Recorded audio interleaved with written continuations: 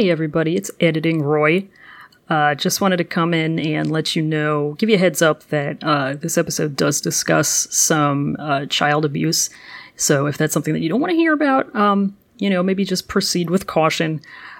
We try not to dwell on it a whole lot, but it's still in there. Kind of the nature of the beast with the characters that we're dealing with. Not great. Anyway, just wanted to give you a little heads up. Enjoy the episode.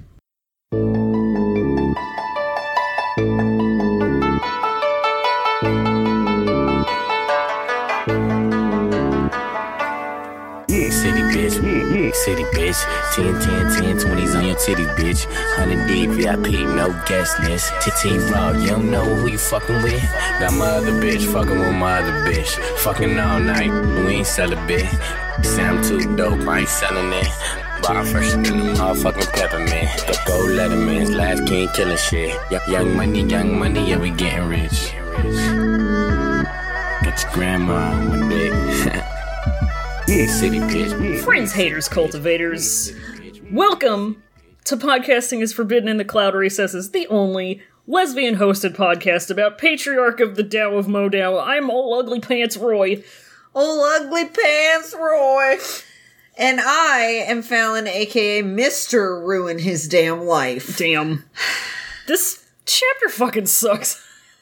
This chapter was harrowing. Yeah. Like, it was emotionally taxing. Yeah. I think I aged 5 years just rereading this shit. Like, I'm already in my 60s. Like, oh my god. Like, I felt the years drag on my body the more I read through this chapter. And there's a lot of this chapter to read. There's so it's a big many old pages boy. of it. 334 to 354. It's like 20 pages. Yeah. 28 and a half by 11 American pages.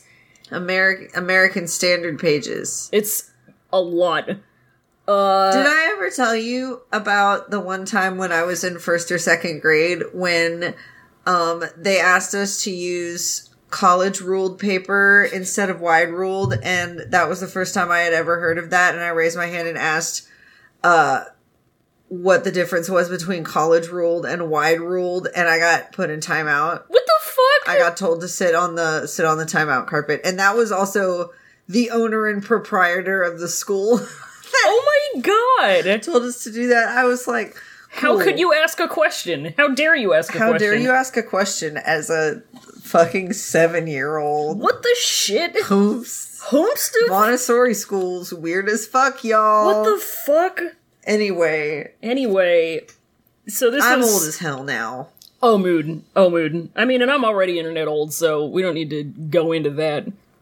Yeah. It's grandma.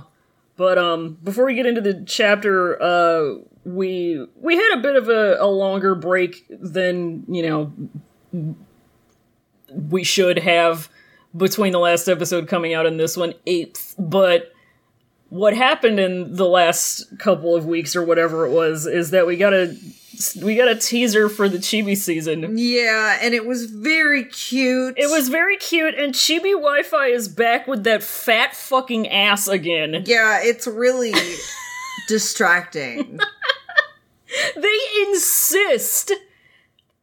MXTX is back there being the advisor for these things or whatever and saying, I will sign over all of the rights to everything. I will let you rob me of my creative authorship rights, Tencent, as long as you agree to, no matter what adaptation this is, give this boy a big old butt. Make sure he keeps them cakes. Keep them cakes 2020. Keep them cakes 2020. Keep them chibi cakes. Dude. Chibi cakes. And also, I'm really excited because there was a little, I'm pretty sure it was drunk Lan Wangji. Yeah. Speaking of Lan Wangji, I missed him so much in this chapter. I miss him. I want him to come back. I missed him so much in this stupid chapter. Sorry, my ringtone was on. No, that was fine. Bad podcast etiquette. I just like, the longer I went through this chapter, the more I was like, oh my god, I need to see Lan Wangji. I need to cleanse my soul. I need him back. I feel like shit, just want him back.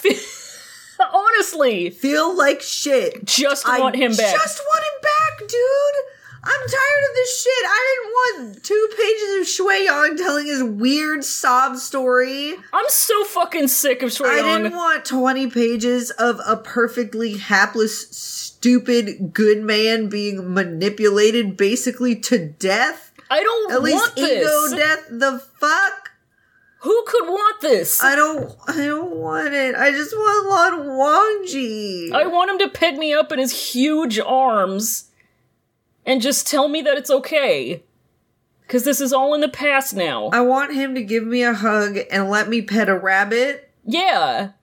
And then, you know he keeps one on him. And then I want him to make me do, like, a recording of something. Yeah. You know, like, just copy some rules 100 times. I think that would soothe me. I thought you meant like an audio recording or something. Lan Wangji forces you to do ASMR. Oh my god!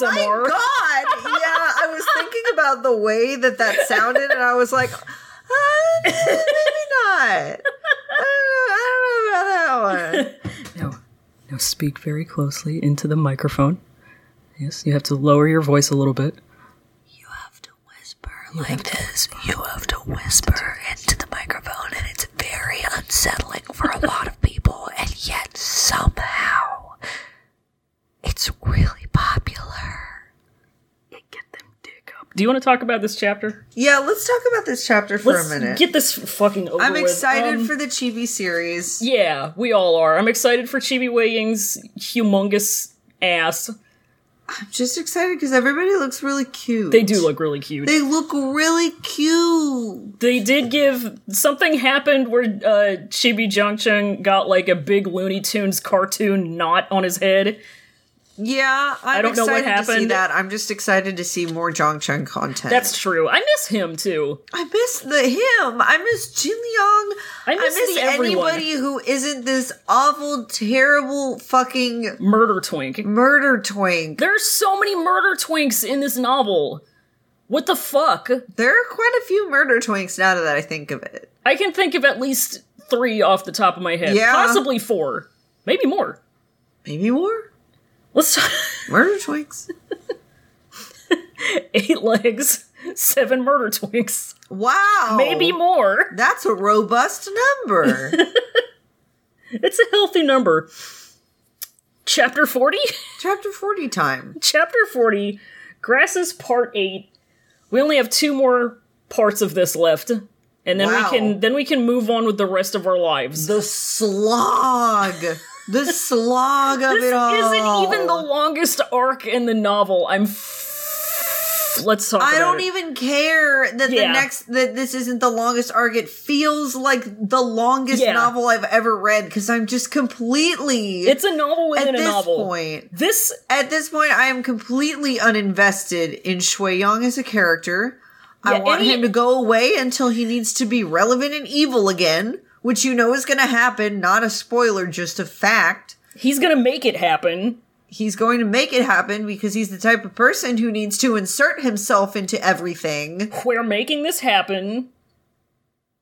I'm just, bro. The eye roll they just did. Bro, I'm really tired of seeing this motherfucker. I'm really tired of it. I hate what he pulled in this chapter. I hate what he pulled last chapter. I hate what he pulled on... actually, a couple different clans now. You know, just a quick genocide. You know, he just stays pulling shit. He stays pulling shit. He stays being disrespectful. Every action he takes can only be described as pulling shit, and I'm so tired. Shit. I'm really not criticizing Mo Shang-Tongshu's writing here. I just hate characters like this. They're just not my cup of fucking Emperor smile. You know? This man is 2020 the person. It exhausts me. It's exhausting to read about. I do need a nap. He is 2020 the person. Just 2020 personified. He's a 2020 Gijinka. And we hate it. We fucking hate it. It's awful. Anyway, oh my god, I fucking hate it. You know who? Yeah. Let's get balls deep in this summary. Yeah. Chapter 40. Let's get into it. Let's fucking get into it. Chapter 40. Grass's party. Do you know who else hates it? Ah-Ching. Yeah. She is, fortunately though, she's too damn tough to truly get scared of Shui-Yung tricking Xiao Xingchen into killing alive people, even though she does hate it, as established. We get more about how Shui-Yung is tricking Xiao Xingchen, which is by using corpse powder to make the villagers seem dead, because it tricks Shuanghua, because Shuanghua is a corpse-finding sword. Xiao Xingchen is clueless about it. He's just like, weird how there's so many zombies here, and Shui-Yung is like, I know, right? Well, we can complain about it when we get there. Yeah. Ah-Ching starts trailing them every time they go night hunting, and it's the same shit again and again, and she's just watching Shui-Yung go night hunting, and it's, she's just watching him around the clock. She's very vigilant. One night she starts bothering Xiao Xingchen to tell her a story, and he's bad at it, but he tries, and he tells her stories about Baoshan Sanren's other disciples who left the mountain like he did, and Wei Wuxian is like, oh, Sangsa Sanren was my mom. Good thing Xiao Xingchen isn't telling this child that her son grew up to be society's bastard. The bastard of life. The bastard of life. He also starts talking about Songlan, but he gets weird and sad about it and doesn't go on. Shui-Yung cuts in, and this is where we get his fucking true crime backstory, which is that when he was a little baby, he got hired by some rando at a restaurant to take a letter to some other rando on the promise of having treats thrown into his mouth.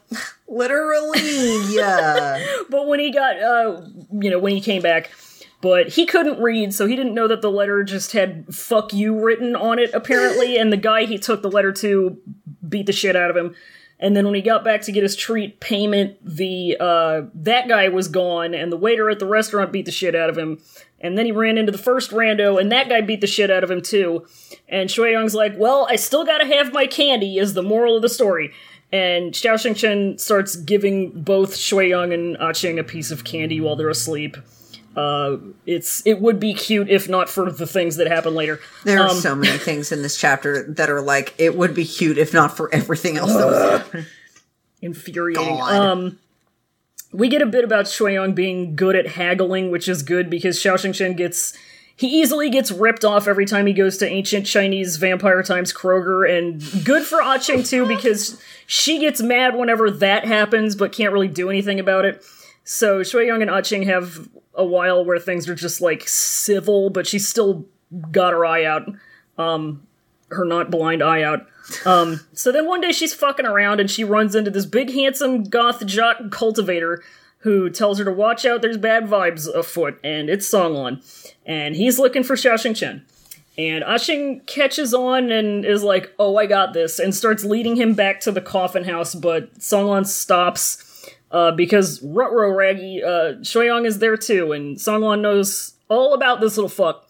So Songlan and Ah-Ching, like, hide behind a bush or something and watch while Shui-Yung and Xiao Xingchen decide who's gonna go to the grocery store. And Shui-Yung tricks Xiao Xingchen at first, but then changes his mind and decides to go instead. And Songlan asks Ah-Ching a bunch of questions about how long this guy's been here, what the whole shit of it is, and she's just like, that guy's a fucking asshole, Daozhang's just lonely.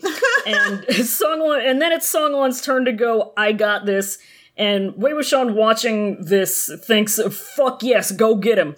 And Songlan books ass down the road to confront Shui-Yung, and Shui-Yung says, oh hi Mark, and Songlan is like, what the fuck is up, Shui-Yung? And pull up! Help pull up! He demands answers. Shui-Yung just acts shitty and bratty at him, like goads him the way he always fucking does. He's like, remember how you told Daozhang to fuck off after I killed your whole temple just according to my Keikaku? And Songlan blue screens. Shui-Yung throws corpse powder at him and slices his tongue off when he coughs from it. Songlan's all fucked up, but he still tries to attack Shui-Yung, but then, Shuanghua stabs through Songlan's body. We hate it. Xiao Xingchen is here, and he's like, it's all good, I got this, eat dirt, zombie. And Shui-Yung says that he likes it. Songlan stays quiet because he doesn't want Xiao Xingchen to know that he killed him. And the alive boys go inside for Dindins. Ah-Ching goes up to dead Song On and apologizes for getting him into this and for not being able to do anything, and vows to murder the shit out of Shui Yang for this. As you do. As you do. Big mood. She goes home crying and passes it off that some girl in the village called her ugly. She demands that Xiao Chen and only Xiao Chen take her shopping for a new hot girl wardrobe, and makes him promise to do it the next day since everything's closed at this point. Later on, she's alone with Shui Yang, and he's like, if somebody calls you ugly, you gotta kill him and mutilate him. And she's like, can you fucking not? And then For once in your life, can you please be normal? And he says no. But then the next day, she and Xiao Chen head out to do their fashion shopping, and she asks him if he knows somebody named Shui Yang, and that's the chapter. That's it. It ends on that cliffhanger question. Fuck Shui Yang. I'm so sick of this boy. Oh my god, I'm so sick of him. Shui Yang. I'm tired. My longest fuck Shui Yang ever. Honest to God, I'm so tired. I'm tired of this motherfucker. I'm like, rip to you if you like him, but this is not a so pro. fucking different. This is not a pro Shui Yang podcast. Not anymore. I'm so sorry. You're not going to find satisfaction about that character here. I'm sorry about it, but not sorry about it. I'm not the 1, 2, 3, or 4. All right. I'm not any of them. No. I can't do it. I really thought, okay, so I read the book for the first time, and then I was in the fandom, and I saw all of these takes about Shui Yang, and I was like, okay, you know what? He's probably not that bad, and I just, like, really remembered him being terrible. Yeah. But I'm rereading the book now, and we're on Grasses, and boy, this man... Part 8 of Grasses. Horrible! I'm so fucking tired, dude. I'm tired of it. I'm so fucking tired of it. I don't like characters like this. I just don't. It's my personal preference that I don't like characters like this. I don't like dynamics like this. And I say dynamics because I know that there are people who enjoy Xiao Chen and Shui Yang together. I don't like that dynamic, especially from what I've seen in this, especially from the rest of the ships that I can choose from in this book. I can't do it. I'm tired of this man. I'm so tired. I'm just sitting here underlining everything you're saying. I'm so fucking... He's a shit-eating grin with legs, and I'm so fucking tired. There's only so much I can take. He's a human skid mark. He's so fucking... God almighty. He's so obnoxious. He's just so like... That's what it is. He's fucking obnoxious. He is obnoxious. He's obnoxious, and he's not, like, lovably obnoxious the way Wei Ying is, because Wei Ying is fucking obnoxious, but he's a sweet boy. This one... No. Like, if he were, like, more insidious or something, I mean, like, you know. But then I guess, you know, Shui Yang wouldn't have had a purpose in the story if he was like, you know. Thank you for doing that. Every time I have to pull up skulltrumpet.wave and stick it in here, it just makes my editing job that much harder. Why not, instead of doing that, you record, you know? Because sometimes we don't remember. Sometimes they just slip out. That's true. You know? So self-censoring myself is the way to go. God. Yeah. Note to self as well. Yeah, okay. Yeah. That's fair. Note to self, you know. You know. Uno. So anyway, I guess Shui Yang serves the purpose of this in the story of just he's got a fucking purpose. Yeah. And being like the yandere bait, I guess. He's the yandere bait. He's also like... I've heard him described as like the absolute worst case scenario for what Wei Wuxian could have been. Oh, yeah. And yeah, like there are two characters who are big time foils for little baby Wi-Fi. Sure. He's definitely one of them. Yeah, I mean, that's definitely... Woo! Yeah, that's definitely apparent. God. I'm looking at Shui Yang and going, there but for the grace of Goku. Oh, really? Because we'll get there. We'll get to his fucking backstory, his fucking whatever. But we start this chapter out with Ah-Ching being entirely too damn traumatized for any of this to super phase her. She hates it. Oh, she absolutely hates to see she it. hates it. She hates to see it. Yeah. And she's just like watching them, and it fucking sucks. It fucking sucks. And Xiao Xingchen's like, oh my god, I can't believe there's not a single living person in this town. It's crazy that they're all walking corpses. Weird how there's all these zombies. It's probably nothing. He's so fucking stupid. Oh my god, dude. And the worst part is this stupidity is really only like half his fault. Or partially. I would say partially. It just drives me up the wall. It's, oh my god, like, I remember, I don't remember if I said this on the last episode or the episode before, that, like, you know, in the time between the last time I read this and now, I had kind of been like, you know, yeah, he, you know, it's funny to clown on him and be like, haha, him dumb, you know, but, like, I bet there's a lot of cultural shit that I'm missing out. But then, like, in the last chapter, I think it was, Wei Wuxian himself is like, this guy's so fucking stupid. Because he really is just so fucking stupid. He's so stupid. Bless his heart, but he is so stupid. He doesn't know any better. He doesn't know anything about anything. God, he is just like a clean fucking slate. Oh my god, dude. He never should have left that mountain, man. He shouldn't have. He really never should have left that mountain. He shouldn't have. It, like, granted. Okay, granted leaving would have denied him the chance to ever meet his Joth husband, but both of them probably would have been alive. Listen, they're a great couple.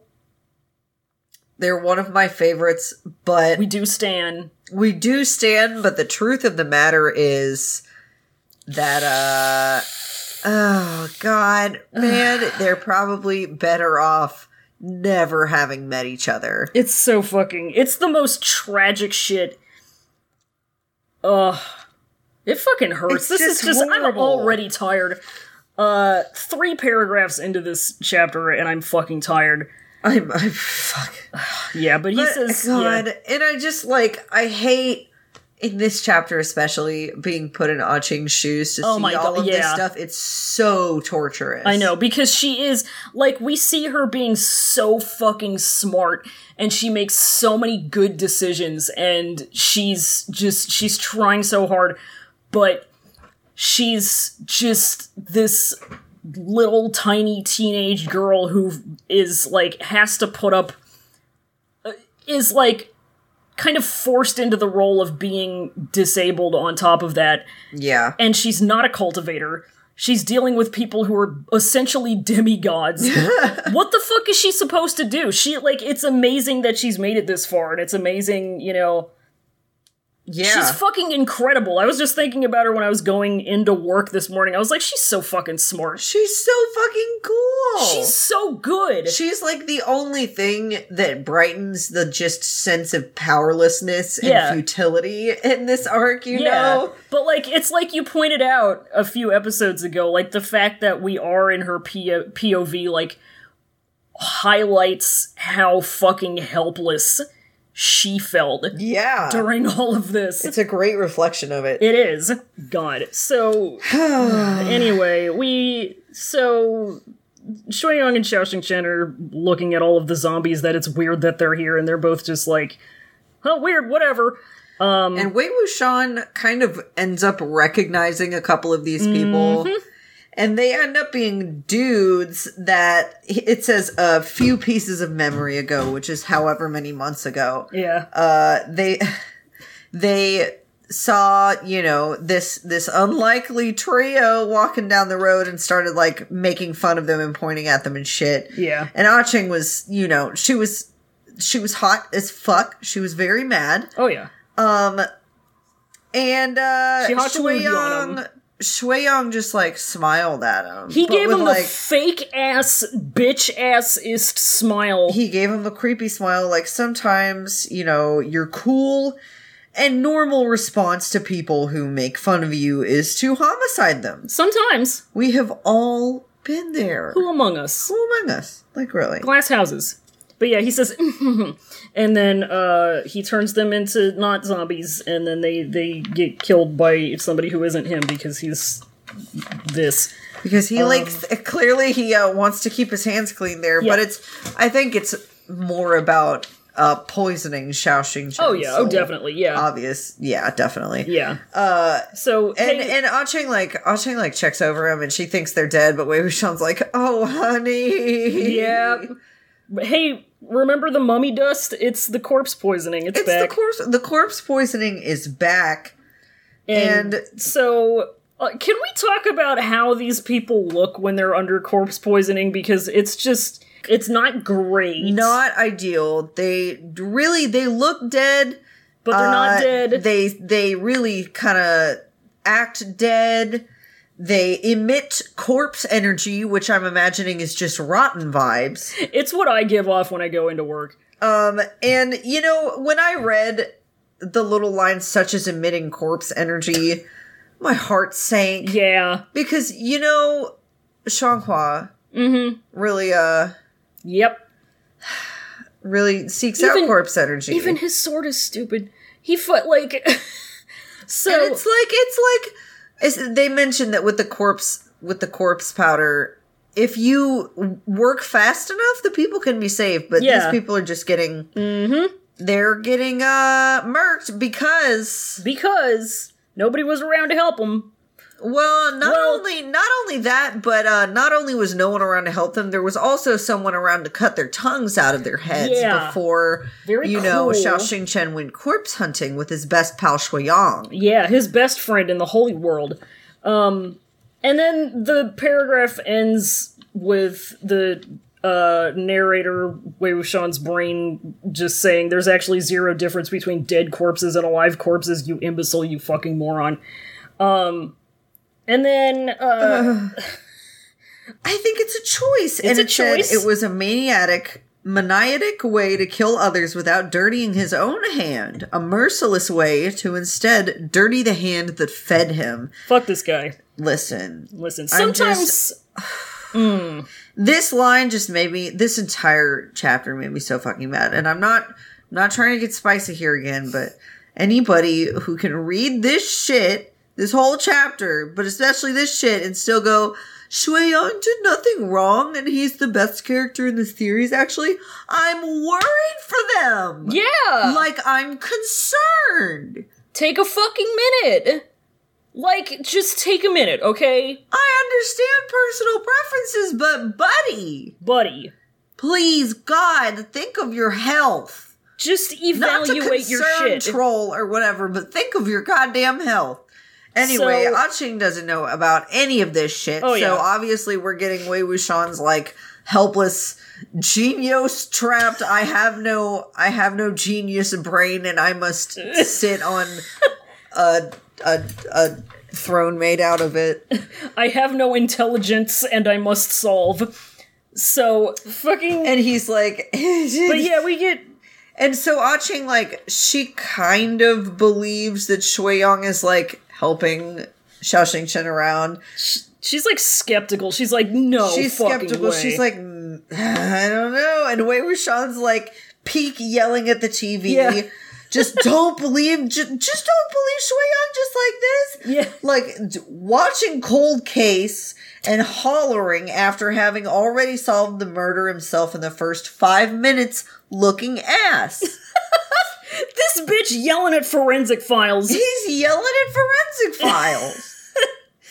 This bitch fucking talking through the screen at John Walsh. He's like, it's obviously the neighbor.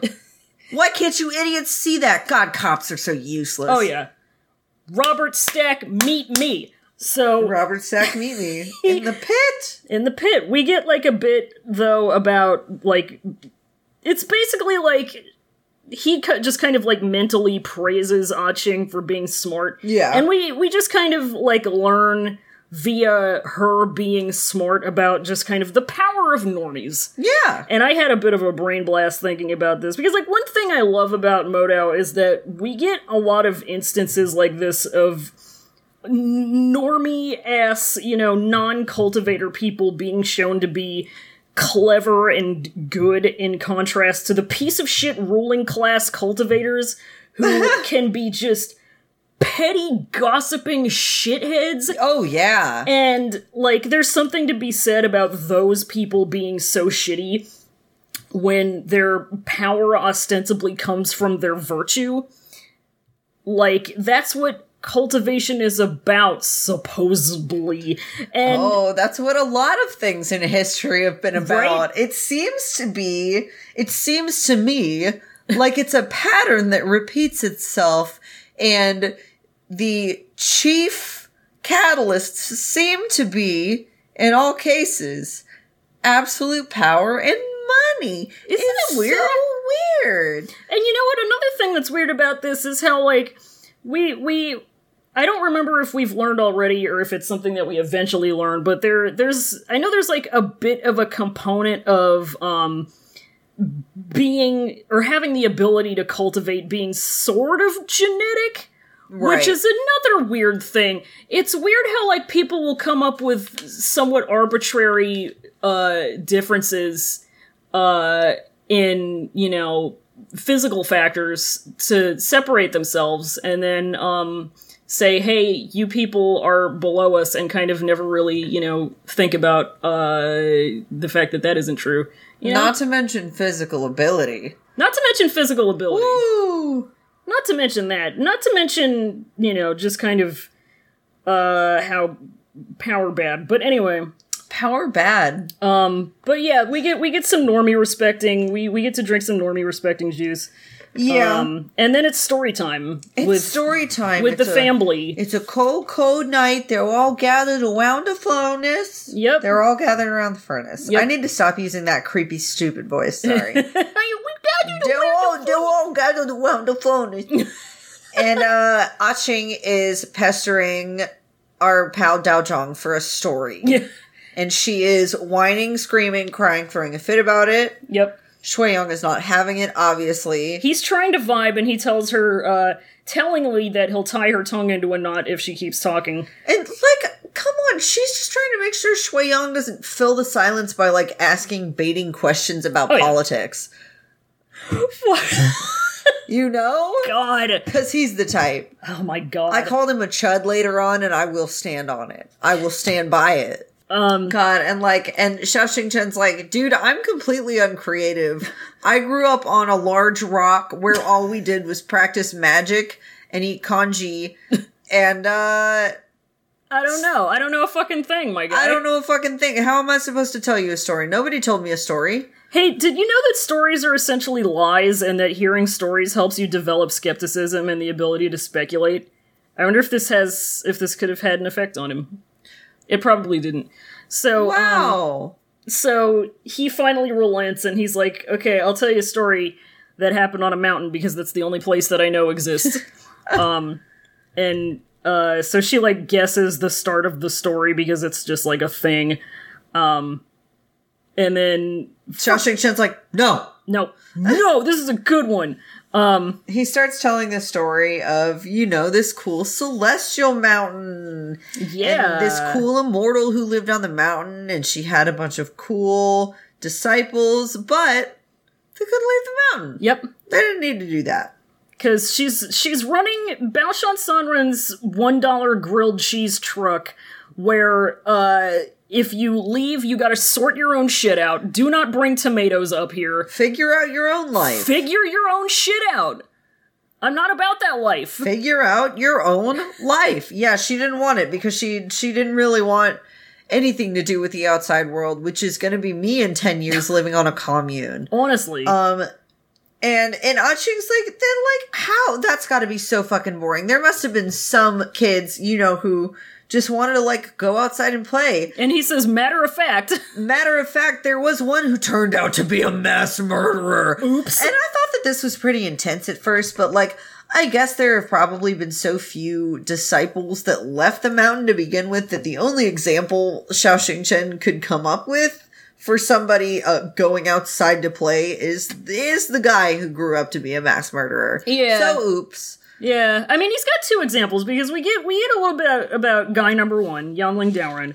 And he sucked for some reason. Nobody can figure out how he came to suck so bad. He became the damn Joker. But he ended up being the bastard of their lives. Yeah. And then the next one who left was Sangsa Sanren, and she came down and gave birth to the bastard of the world. The next bastard of the world. And when Xiao Xingchen starts to mention the second disciple was a Goral. A Goral. And he said, she's very outstanding, and it says, Wei Wuxian's chest felt warm. And, like, this was the only moment of levity or respite for me in this chapter. Like, Wei Wuxian gets to hear somebody talk about his cool mom. Yeah. It's very nice. Yeah, and I love this because, like, I think I talked about this some in an episode where we got mad at Zhang Fengmian for some reason, where, like, we don't know a whole lot about how much, or no, I think it says that, like, he didn't tell Wei Ying about his parents a whole lot. He didn't talk about them, which fucking sucks. Like, let the kid hear about his parents. You knew them, you know? I'm just getting mad at Zhang Fengmian again now. He just sucks, dude. He's really, he's an awful dad. Whatever. We're here bad person. We're here to get mad at Shui Yong this episode. Yeah, bad person electric chair next. Hospital. And fucking, Ching is like, was she pretty? Did she marry a handsome prince and live happily ever after? And Xiao Xingchen says, nope. No, she married a servant. She married some asshole. And they lived happily ever after. And, like, he really does not know how to tell stories because he said this with full knowledge that they fucking bit it. Oh, yeah, they lived happily ever. They extremely did not live happily ever. They lived happily 5 years after, more or less. And I guess that was fine. And then Ching turns into the kid from Princess Bride and starts complaining a lot. She's like, what kind of crap is this? What kind of crap is this? This is some old crap. This is some crap, old man. I don't like it. And I just, like, fucking, she's like, she not only married a servant, but they died. This is the most depressing crap, dude. I asked for a cool bedtime story, and you're gonna bring down the room like that. This is stupid. And I like the way this next one is worded when Wei Wuxian thinks to himself, good thing Xiao Xingchen didn't go and tell her that the two of them gave birth to another big villain that everybody wanted to beat up, or else she might be spitting about me. Like, he knows well enough by now to fear the wrath of this child. Oh yeah. He doesn't want to see the day when he gets a tongue lashing from Ching. Oh yeah. I'm not about to do it, god damn. And Xiao Xingchen's like, I told you I suck at this.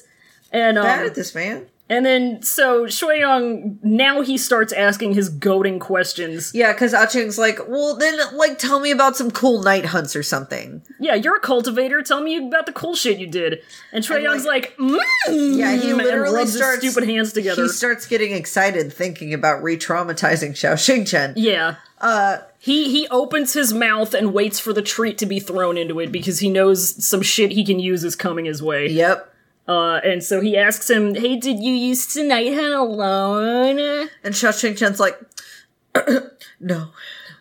Ching, like, carries on. She's like, well, who else was there? And Xiao Xingchen is like, well, definitely not my husband who I was married to and in love with. Xiao Xingchen's like, a very good friend of mine. And it says, an eerie light flashed inside Shui Yong's eyes and his smile grew larger. It seemed that peeling off Xiao Xingchen's scabs gave him quite a lot of pleasure. I can't even call this a red flag anymore, dude. The text has moved on to flashing red signs that just say, this guy sucks. This guy sucks. He fucking sucks. And they ask him, like, she asks him, like, who this dude was, what sort of person he was, and Xiao Xingchen, says he was a sincere man of Joth nature. He was a sincere man of noble nature. And I'm just thinking, like, he replied calmly, I'm just thinking, like, well, glass half full about the eye thing. At least I don't cry every time I talk about Song Lan now. God. You know. Jesus. And then Shui-Young doesn't like it. He gets sassy about it, and he turns into a fucking petty-ass bitch like he always does, and is like, some husband. Yeah, he's like, oh, where's your boyfriend then? Like, why hasn't he come to rescue you? And, like, he's Even Wei Wuxian is like, this fucking bitch. He's so contemptuous that Xiao Xingchen is talking about someone else positively. Like, this is fucking psychopath behavior. It's horrible. It's fucking awful. I hate to see it. And Wei Wuxian's like, God, what a piece of shit. Mm-hmm. And Xiao Xingchen, like, that just hits him a little too hard. Oh, yeah. And he's like, I don't know. But, you know, I hope. And he gets cut off. And he cuts himself off, and he's like, all right, well, you know, let's pack it in, guys. I suck at telling stories. But then Shui-Young slides in and says, oh no, I got a story for you. Yeah. And then it turns into Last Podcast on the Left, episode 974, Shui-Young, part 1. Yeah, for real, I could have genuinely gone without Shui-Young's sob story. Like, genuinely, I'm good. We gotta get the serial killer origin story. I freaking guess, man. I'm just like, whatever. And like, Ah-Ching is so desperate for a story that she's like, all right, go ahead. Yeah, I'll tune in. It's fucking true crime YouTube channel. Let's go. And so he gives his little story, you know. We've heard it. We don't need to go over it. He gets taken advantage of, which is awful. Yeah. I'm not gonna detract from the fact that that's fucking awful. Yeah, and I don't want to spend a whole lot of time on this, not because I don't think it's worth spending time on, but because I just don't want to dwell on child abuse. Yeah, I don't want to do that either. Because, like, all of these people who treated him this way are fucking awful. Oh, they're fucking terrible. He's like 7 years old. He didn't deserve this. That said, there are many, many, many, many, many, many, many abuse victims who don't grow up to become Ted Bundy-ass bitches, so I don't want to hear it. Sort out your own shit. That's it. I'm sorry about it, but I'm really not sorry about it. You hit the nail on the head. I don't have any sympathy. I have no sympathy for people like this. I don't care how huge their sob story is, because I know that that's not the only way for people like this to turn out. Exactly. Like, and it's not even the most narratively satisfying way for people like this to turn out. It's cheap. Sorry. No, you're fine. In a vacuum, I have sympathy for him. Just on the basis of him being a child and this happening to him. That's, of course I have sympathy for him.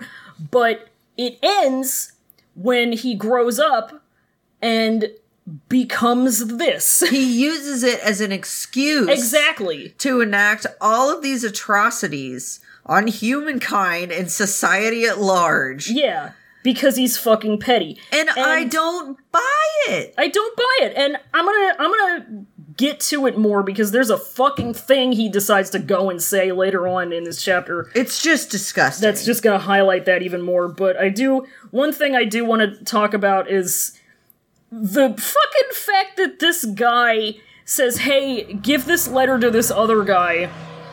And he takes this letter over to him.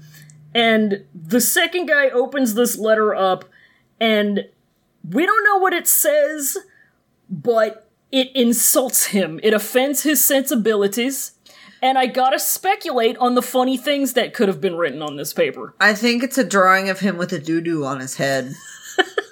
It was a drawing of Dick Butt. It was a drawing of Dick Butt, and it pointed with an arrow, and it said, you. Yeah, it was a drawing of a gun. It says, read this if you're a big idiot who's stupid. And he said, what? Because he had been coaxed into a snafu. It was a drawing of a middle finger. I'm just listing all of the things that I've come up with. Any of these would be funny. It was a drawing of a big S.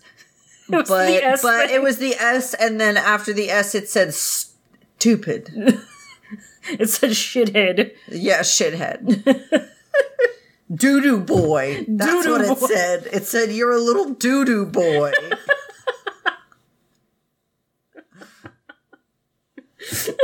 You're a little doo-doo boy and you need to be paraded on the streets. What was that fucking copy pasta Shame. story about, like, somebody who, like, hacked into their school's email and sent an email from, like, their teacher's account to another teacher and said, like, you're a sad little man or something. Oh my god! Sad little doo-doo man. Sad little doo-doo man. I think that was the chief offense. I think that'd boil anybody's blood, don't you think? Oh, yeah. Yeah, dude. That would have ground my It would have gears. grinded in my gears. Grinded in my gears. Grind my gears.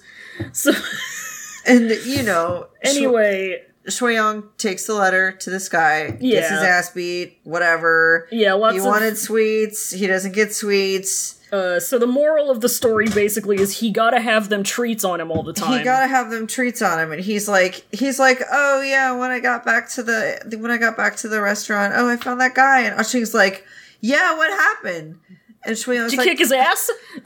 And he's like, kick no. his ass? And he's like, no, I was 7. I got my ass kicked. And Ashing's like, man, if it was me, I would have kicked his butt. She probably I would've would've. I would have been like, like, spit in his food. I'd have hit him and hit him and hit him and pull like, my pants off and poop on him and gave him a swirly and kicked him in the shins. give him And purple nurple. I really wish he would have done this instead of the shit that he ended up eventually doing. Just give him an Indian burn. God, just fucking be normal. Just be Give him normal. a wedgie and go on with your life. It's not that hard.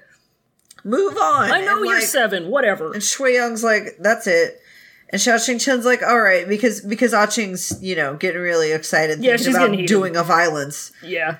And Xiao Chen's like, all right, settle down. It's sleepy time. It's time It's to take bedtime. you to your coffin, buddy. Come on, let's go. He picks her up and puts her in the coffin bed. And she's still bitching. Yeah. As he carries her into bed. And she's like, these stories both suck. Both of these stories made me so fucking mad. You guys are terrible storytellers. This is worthless. I want my time back.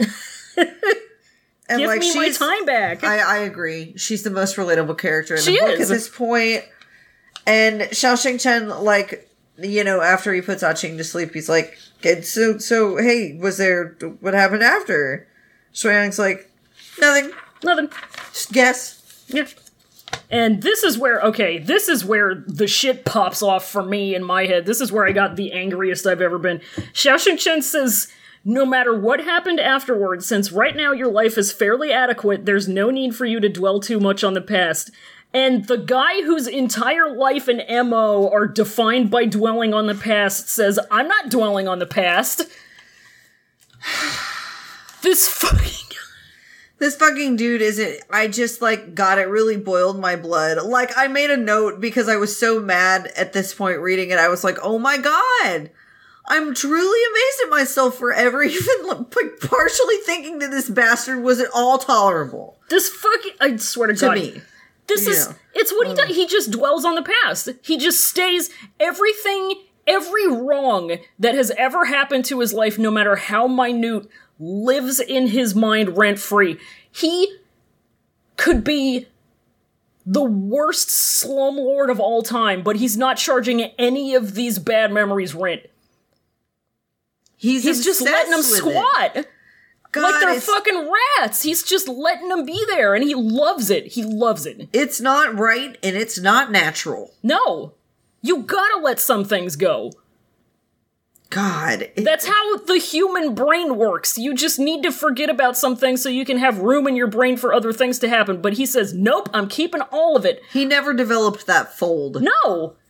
His brain is so fucking smooth. It's extremely smooth. It's like a koala brain. Yeah. He has a brain like a koala. Yeah. And the fucking toxic food that he's eating that kills his brain cells is murder? Yeah. It's petty-ass bullshit like this that doesn't matter.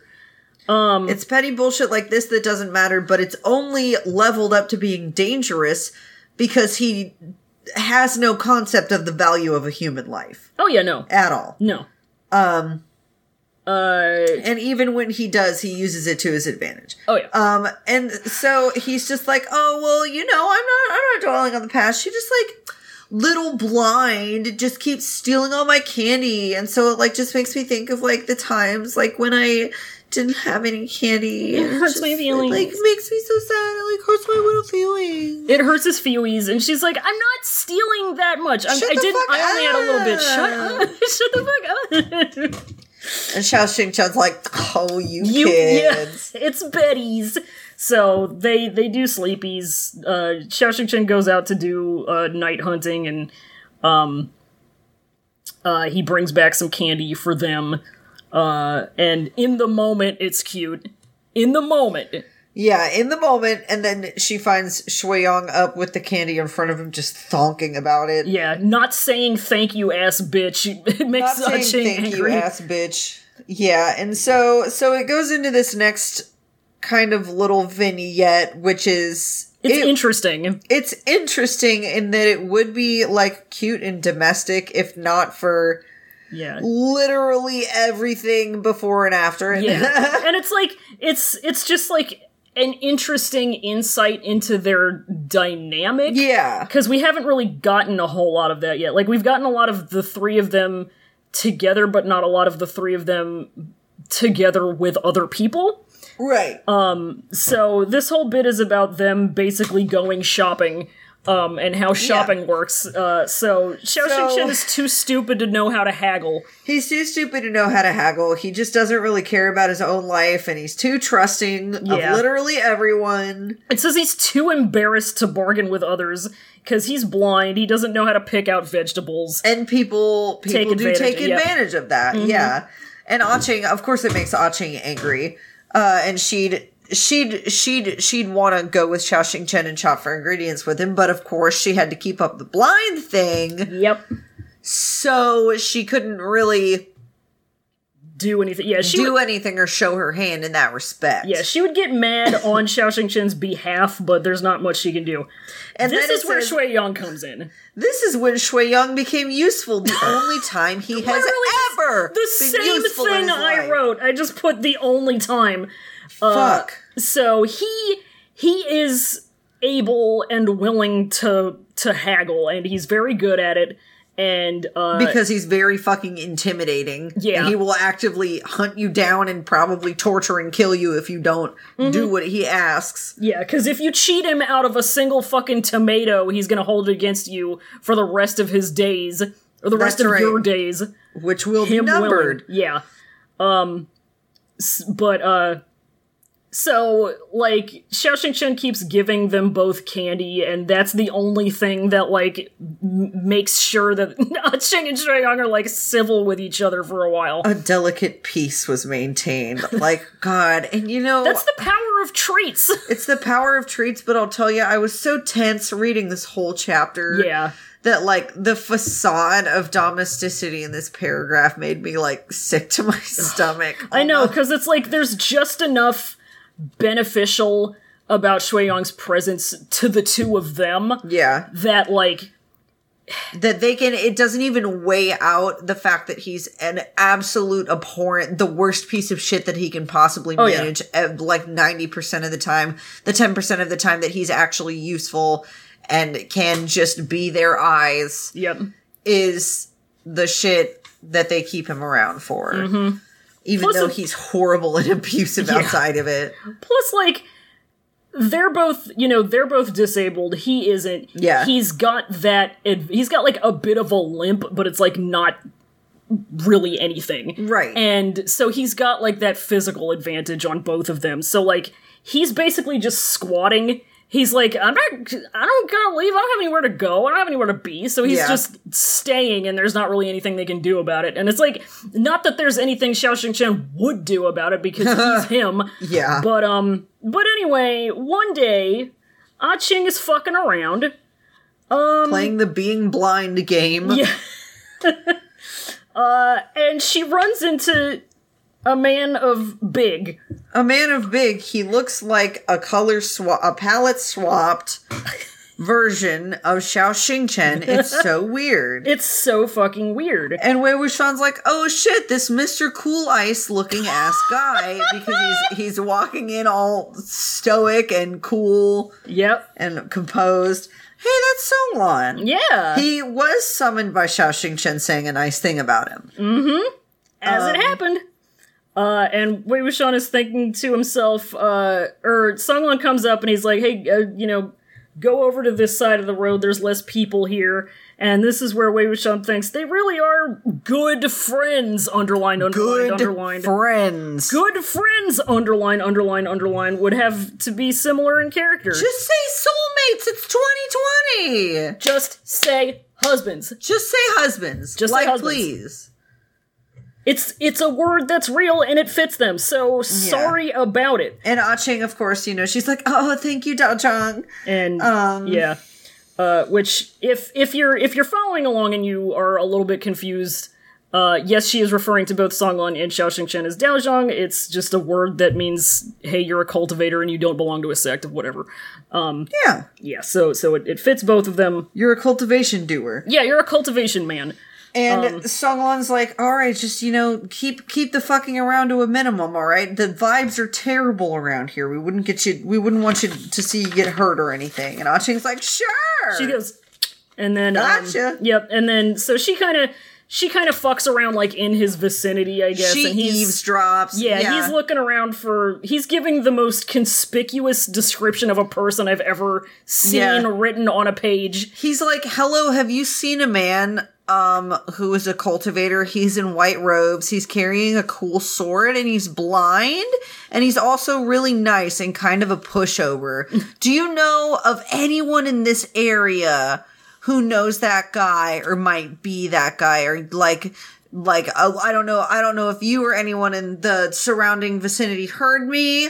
I said a blind cultivator in white robes carrying a sword that rang a bell to anybody. Are you him? You're not him. Okay. No, okay, no. Okay, go on. You have a nice day.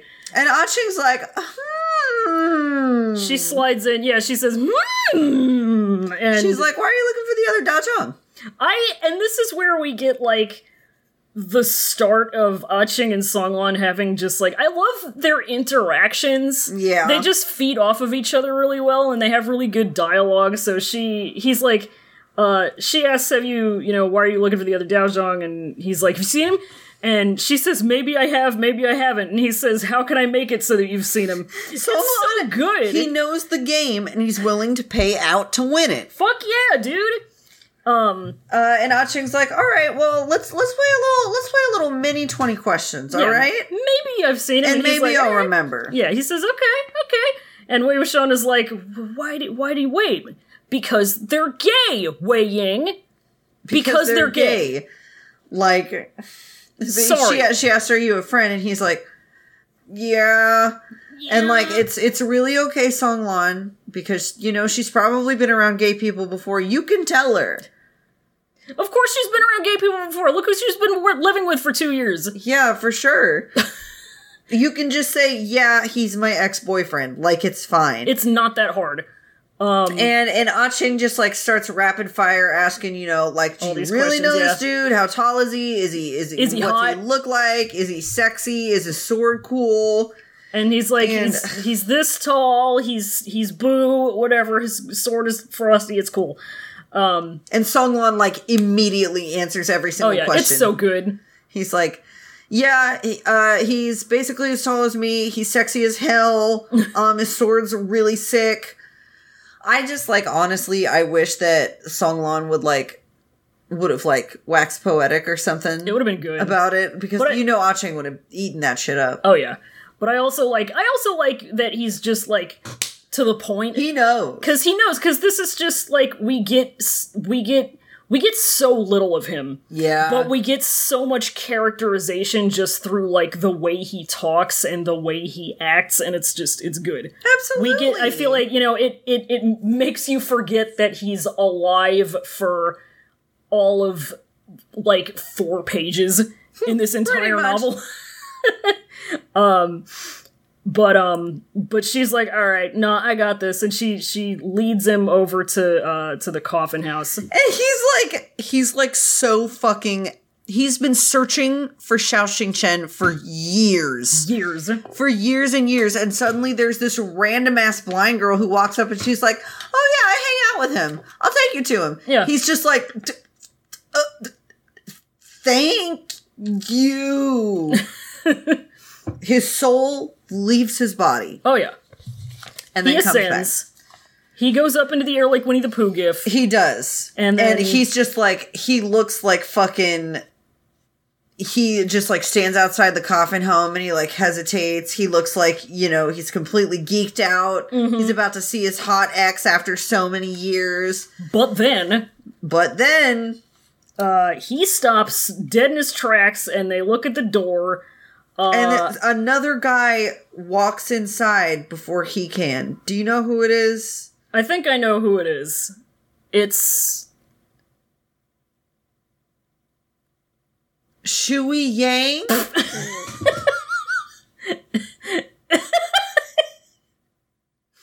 Sorry about that, folks. That was a bad one. Granddad. Fleetstones? And Songlan's soul leaves his body again. Mm-hmm. For a different reason. And Ah Cheng's just like, oh god, this asshole again. Yeah, the annoying one is back. Songlan's like, why is he here? What is going on? And Ah Cheng just goes, he's a bastard.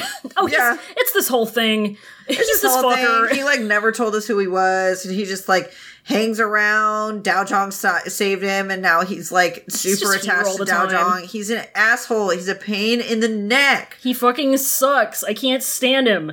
And Songlan, like, cannot decide whether he's, like, shocked or just angry as hell. And then he's just like, okay, shut up. And I wish Ah Cheng was mentally developed enough, aka an adult, for Songlan to just tell her about how nasty Shui Yang is. Oh, yeah. Like, it wouldn't have done much in the long run. But there would have had, well, no, I mean... It at least would have been a little more satisfying. Yeah, well, I was going to say, like, there would have had to have been a lot of contextualizing for him to do, but there wouldn't be. He could have just been like, he's this fucker that we had a run-in with some years ago, and he killed all of my people, and he's the reason we split up. This fucking guy is supposed to be dead. You better kill this guy as soon as you see him. This guy is supposed to have been on death row. But he's out here for some fucking reason. Listen to me when I say, fuck this guy. Yeah. Because I'm sure she would have been like, yeah, dude, fuck this guy. Yeah, let's go get him. Yeah. What do you want me to do? Hold him down? I'll do it. I'll sit on him. Yeah, absolutely. I'll sit on his face and fart, bitch. See if I care. That's fucking right. And, oh my god. And so now, he goes in. Someone did not check pair up to give him an awful waffle. Yeah, oh god. So they hide in, like, a bush as Shui Yang goes in, and he starts talking with Xiaoxing Chen, begging him to top this time. God! Stop! I'm sorry, I hate that I made that joke about this show. I mean, you're kind of right. Because they're both bottoms, so it's like, literally, he's like, whose turn is it today? I don't wanna. And Shui Yang's like, hey, let's draw straws, alright? Which is a great game to suggest playing with a pushover blind guy. Right.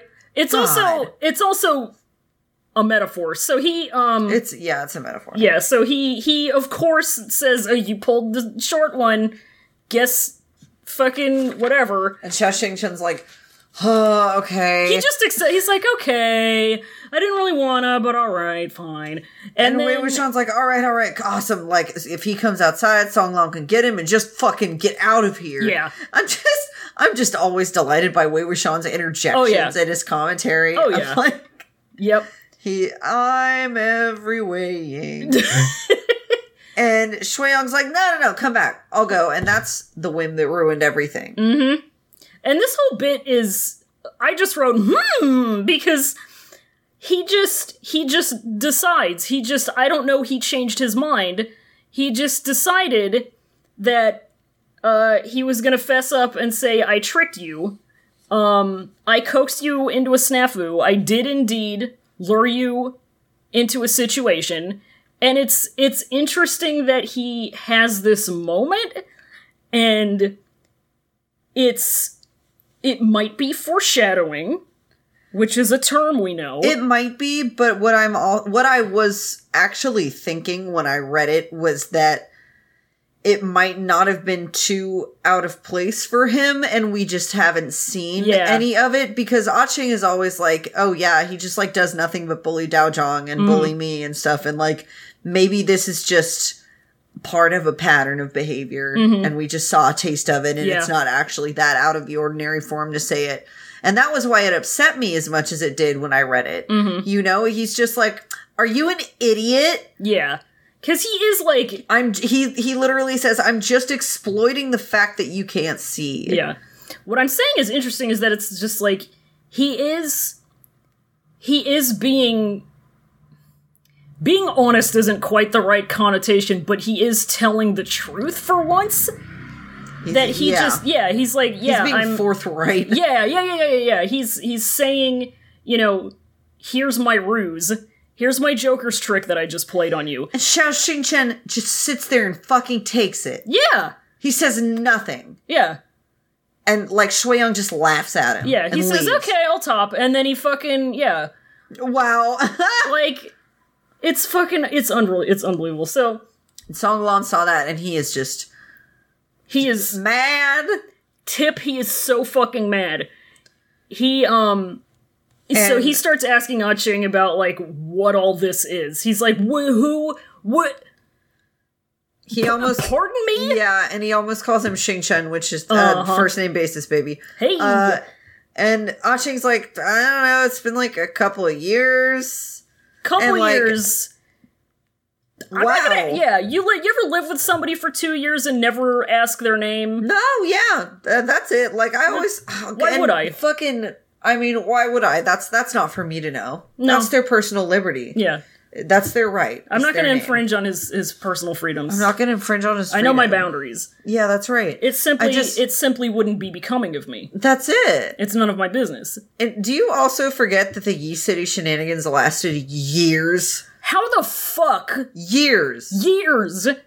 But I think I mostly just can't believe it because of how unbelievable it is to me to just never ask for a motherfucker's name. Yeah. In 2 years of cohabitation. Here's my main gripe with Yi City, and it's like, it's right there, and it's just such a minor thing. Why didn't Ah-Ching ever ask his name? That's a great point. I feel like if she had been the one to be like, well, he's not going to ask your name, but I want to know what your name is. Mm-hmm. You know, we at least would have gotten him trying to come up with something stupid, which I know we've talked about. Or she could have fucking coaxed him into a situation where Xiao Xingchen overhears or something. I don't fucking know. It could have been, it's just an opportunity, and I'm like, the only reason I can think of that she never asked his name, that she never, took it on herself to ask what his name is because she heard Xiao Xingchen saying to him the day they met, I'm not gonna ask what your name is, that's your business. And just, had already by then drank enough Daojang respecting juice to just, respect his wishes and also never learn his name. Which is weird and couldn't be me, but, it's the only thing I can think of. Yeah. Yeah, I really can't think of a valid reason. Or... she definitely does not like him giving her a stupid nickname. So, maybe she is, she's, pointedly not learning his name to, punish him, kind of, to, get back at him, As a flex, yeah. Yeah, as a flex. Yeah, weird flex, but okay. You're not gonna use my name, then I'm not even gonna bother learning yours. Fuck you. Yeah, really. I don't know, those are the only things. You get what you give. Yeah, you get what you give. But it's just, if, I don't know, if that's the one thing that, like, I have to really super kind of put my mind on to justify in all of this, because everything else I'm just like, oh my god, I'm watching this and there's, like, no way I can see this happening in any way other than a humongous disaster, which is correct. Yeah. But that's the one thing where I'm like... It's hard to suspend your disbelief. Exactly. Yeah. Yep, exactly. But yeah, anyway, so he... Can I say something a little spicy? Yeah. I think this might be one of the weakest arcs in the novel. Kinda agree with you. I think that if she wanted to have this story in the form that she put it in the novel, she should have made a separate novel for it. 'Cause there are some really great parts. Ah-Ching is a great character. You know, I'm sure Shui Yang can be in the novel anyway, even if this whole thing were a separate novel. I don't like it. I really don't like it, and it's so harrowing to read through. It's not a pleasant read. It's not pleasant. It just makes you sad. It's just a bummer. Yeah. You know? And there's no happy ending to it. It's just like a tragic tale. Mm-hmm. And I understand that a lot of this might be personal preference, but I really don't think that this particular story in the permutation or whatever that it's in needed to be in this novel. Yeah. Because it's weak to me. Mm-hmm. I don't enjoy it. But I'm sorry for bringing down the vibe. I do understand why it's in here. I know, I do too. And I also, like, for me, I definitely know that it's a personal preference of mine, or like I feel more like on my end that it's a personal preference. It's like one of my big pet peeves in all media has always, even when I was like super little, has always been situations where like the character that I'm rooting for, you know, I just know they're being railroaded, you know, into the bad shit. You know, I've always hated, like, the characters that, like, just are unpleasant and always win, you know? Yeah, I hate that shit. That shit always made me so fucking mad. And it's like, I know it's supposed to make me mad, but I don't like being mad. You know? I don't like it either. I don't like being mad. I don't take pleasure in characters like this. I don't enjoy reading about them. If I want a show of hands... retroactive digital show of hands. Do you hate being mad? How much do you hate being mad? How do you feel about the Yi City arc? Because I feel like those three things are going to be correlated. Yeah, that. I think that'd be a pretty accurate prediction. The less you like being mad, the more likely you are to not enjoy this particular read. It's not fun. It's the same shit. Like, sorry about it, but I'm also not a roller coaster person. I know that's a different thing. Like, I don't like torture porn. I don't like it. I don't like it. I understand there are people who do like it. Listen, get your fucking life. I don't like it, and I can't wait for this arc to be over. Anyway, 2 more chapters. Let's move on because I'm kind of sleepy. Yeah, you silly bitch. We get a bit about some more fucking zombie cows, whatever. She tells him about, like, what they're night hunting for. Yeah, she's like, and she knows what it is, but she can't give away the fact that she's not blind. And she's like, oh, walking corpses or whatever. But that's just weird ghosts and funny undead animals. Zombie cows funny and shit. Undead comedy animals. And Songlan is like a jilted ex asking about Xiaoxing Chen's new friends. He's like, is he like, are they like close? Are they like, how close would you say they are? Like, do they like hang out? Like, do they go on, like, outings? Are they, like... Have you seen him, like, hug or, like, kiss? Like... I just want to know for Dao Zhang's own safety. Yeah, like, I'm not, like, jealous. I'm not jealous. I'm just curious. Yeah, I'm just, like, trying to get a, feel for the whole situation. I'm normal about it. Yeah, and Aching's like, oh, well, he hates being alone, so, like, there's another cultivator around now, and I think he just likes listening to this idiot talk. Yeah, and boy does he ever fucking talk, and Songlun gets very mad. Songlun gets mad as fuck, and he just, like... He says, don't tell him I'm jealous. Don't tell him I'm jealous, don't tell him about me. And he stalks over towards where Shui Yong left. Yeah, he just fucking teleports. He's like, leaves. Bye. He leaves, and Aching's like, hey, are you gonna go kick his ass?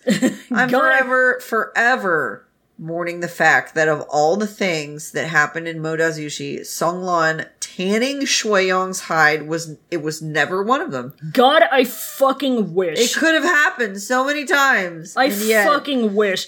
Wei Wuxian forgets that he's intelligent and is like, he's gonna kill him, which is exactly why Shui Yong is alive in the present in One Piece.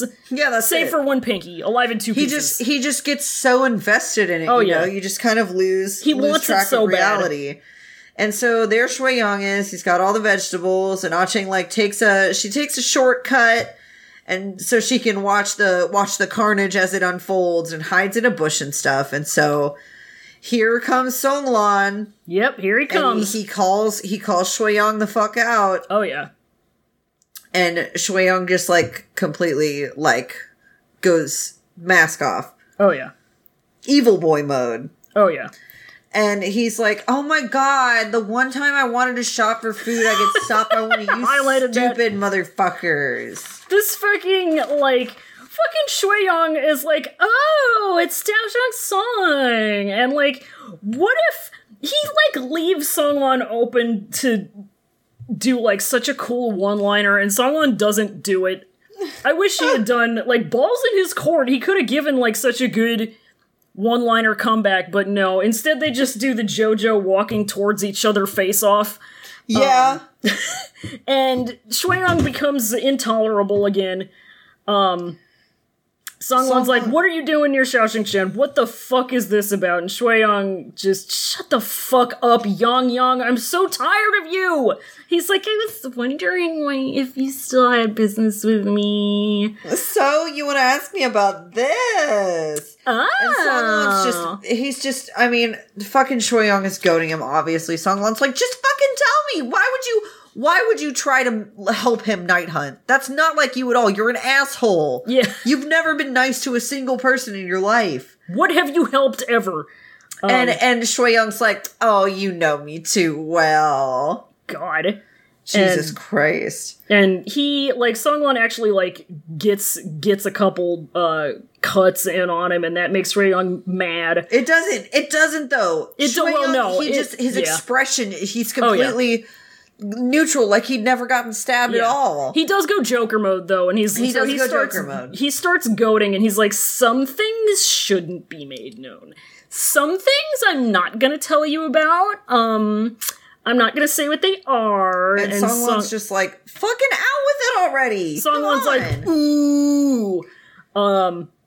Because that's how you get to somebody, is insinuate some shit. Oh, that's it. And Shui Yong's like, well, if you really want to hear about it, you know what your bestest friend did?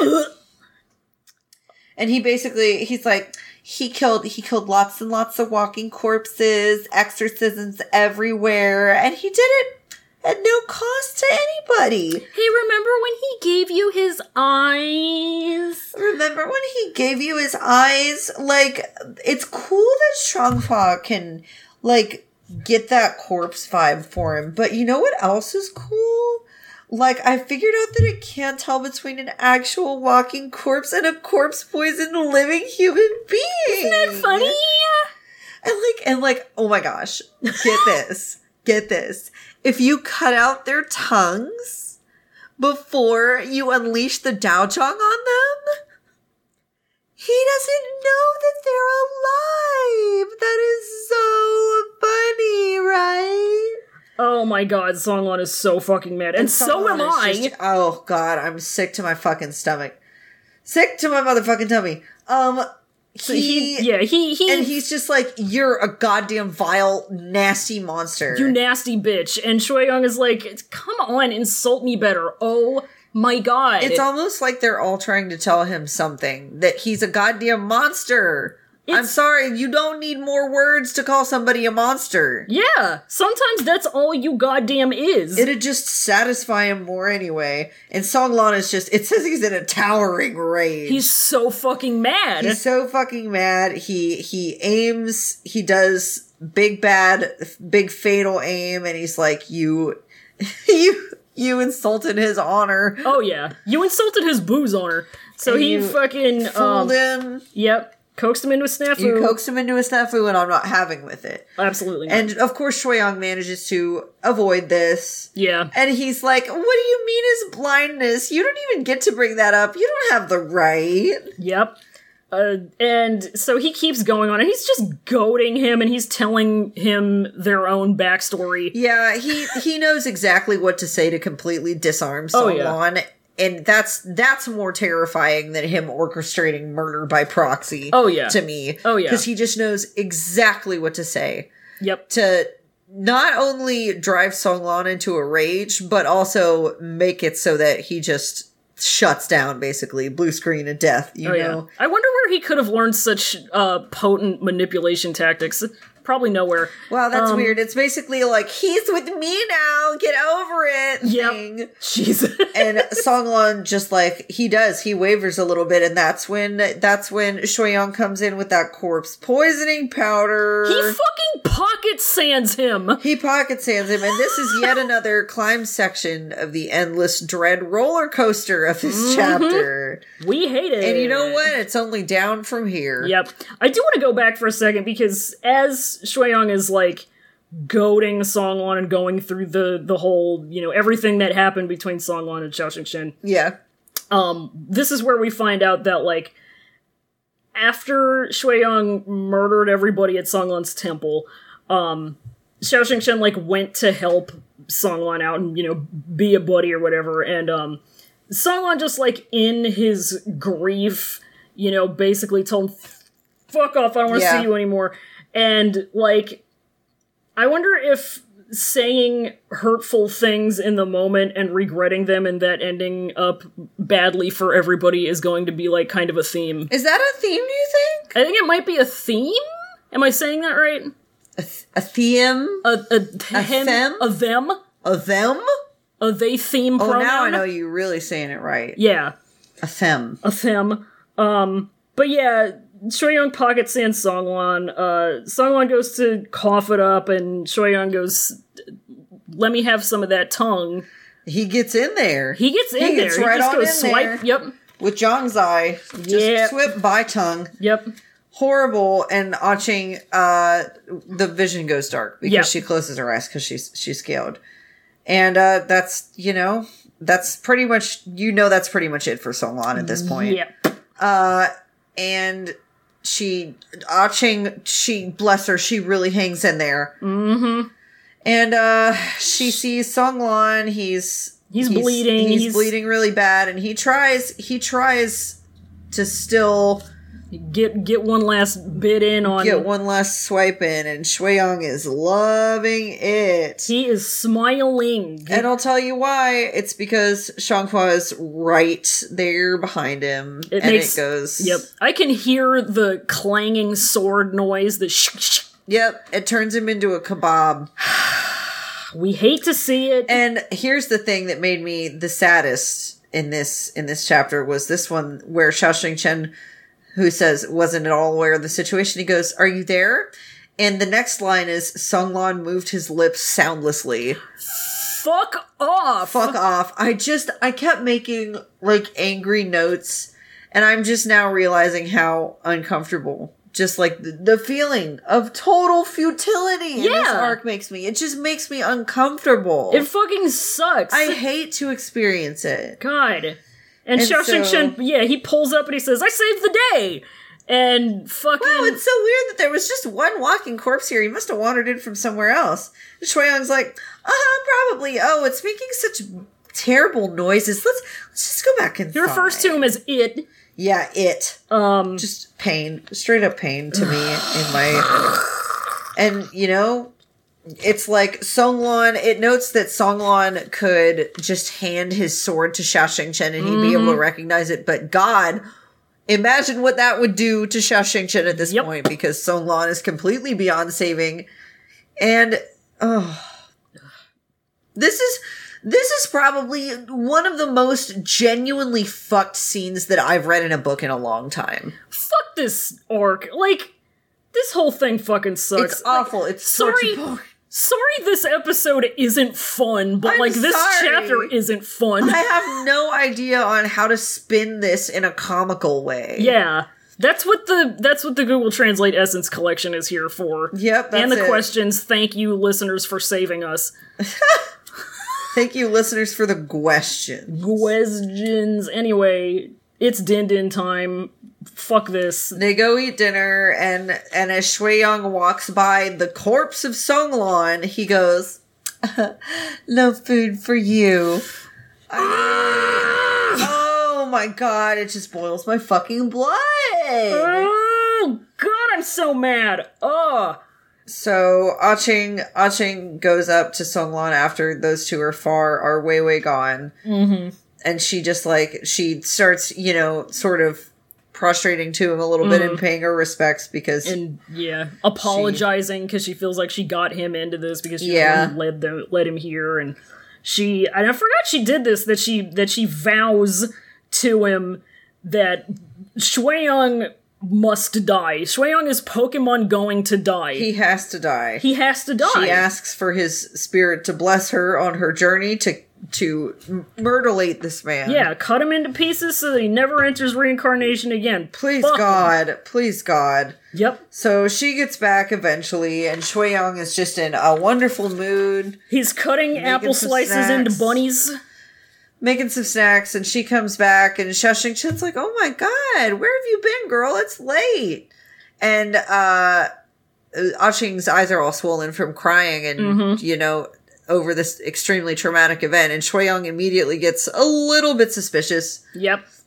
He's like, nobody bully her, come on. Yeah, Xiao Xingchen is worried that somebody bullied her. And this is another part where Ah-Ching is just so fucking smart. She's just as quick-witted as Shui Young here, if not more. Yeah. And she just, she turns it into, she got bullied on the street for being ugly, and she doesn't know whether she's ugly because she's blind. Oh, which, of course, she isn't ugly. She's a character in a Mo Xiangtongshu novel. Yeah, exactly. And Xiao Xingchen's like, "Oh my god, of course not, you're so beautiful." And Shui Young's like, "No, you're ugly. You're even uglier when you cry." And Xiao Xingchen is just like, "Oh, don't do that." This is like when somebody's being a bigot in public loudly, and their friends are just like, "Oh, hey, come on, stop, come on." Oh, he's just like that. He's from a different era. Fuck off with this. Please just end it.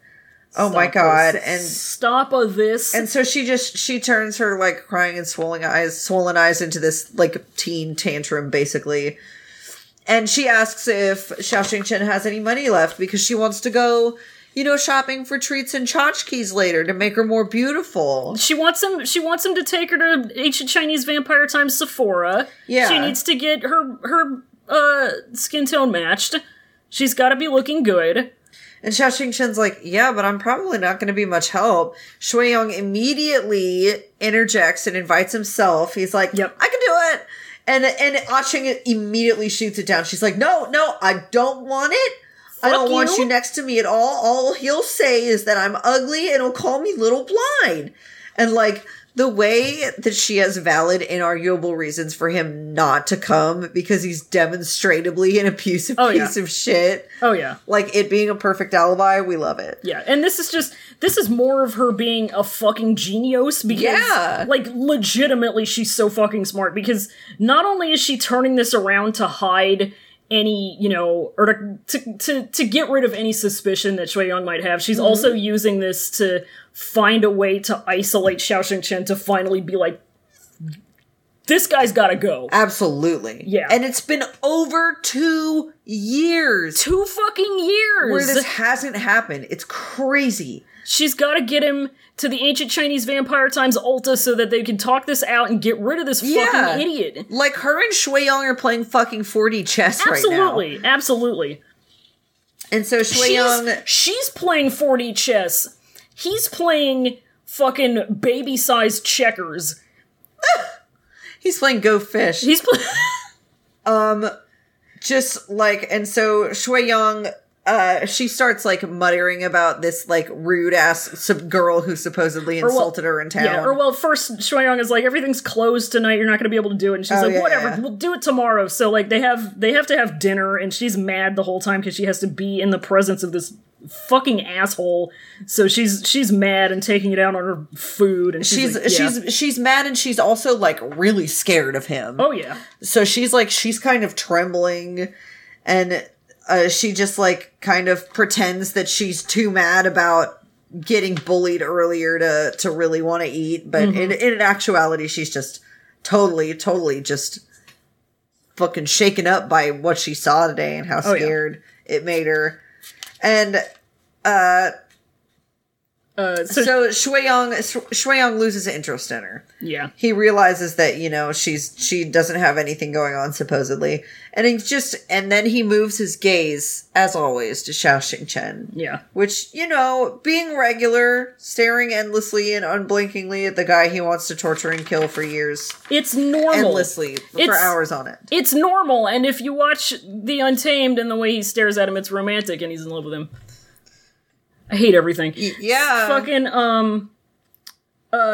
so, like, Xiao Xingchen... He doesn't look at all like he wants to fucking eat him. Yeah. Anyway. God. Xiao Xingchen, blissfully oblivious, as always. Yeah, he gets up to do the dishes, and then, And Shui Yong calls Ah Ching by her name. Yeah. Which freaks her the fuck out because he always just calls her Little Blind. She goes... Mm-hmm. And she's like, okay, what the fuck is this about? And he's like, oh, well, didn't you say yourself that, you know, you don't want people calling you Little Blind? I'm just like doing what you asked me to. I'm like trying to grow and change. And Ah Ching's like, yeah, this smells. Yeah, this fucking smells. This stinks. I don't like it. Yeah. Why? What do you want? And Shui Yong's like, no, I just wanna give you a little, like a life lesson. Yeah. Give you a little advice for the next time somebody bullies you. We'll teach you normal, regular things to do. And he tells her, it's so weird, like... If someone calls you ugly, then make her even uglier. He tells her, this is so fucking weird, because it's like... It's weird. It's weird because I think, like, given that he lost interest and, like, I think clearly is buying her act that she was bullied. Yeah. I think he's genuinely trying to be nice to her. Yeah. But he's doing it in the only way he knows how, which is fucked up and violent. Yeah, because he exists in this world of his own creation where you can just fuck somebody up forever as punishment for basically any wrongdoing because ethics don't matter, morals don't matter. Oh, yeah. He was never taught those kinds of bases of human function. Yeah, all he knows is murder for survival. All he knows is violence and murder and payback and and being petty. And so he doesn't see anything horrible or fucked up with what he's saying to her. And she's like, oh my god, you're just trying to scare me.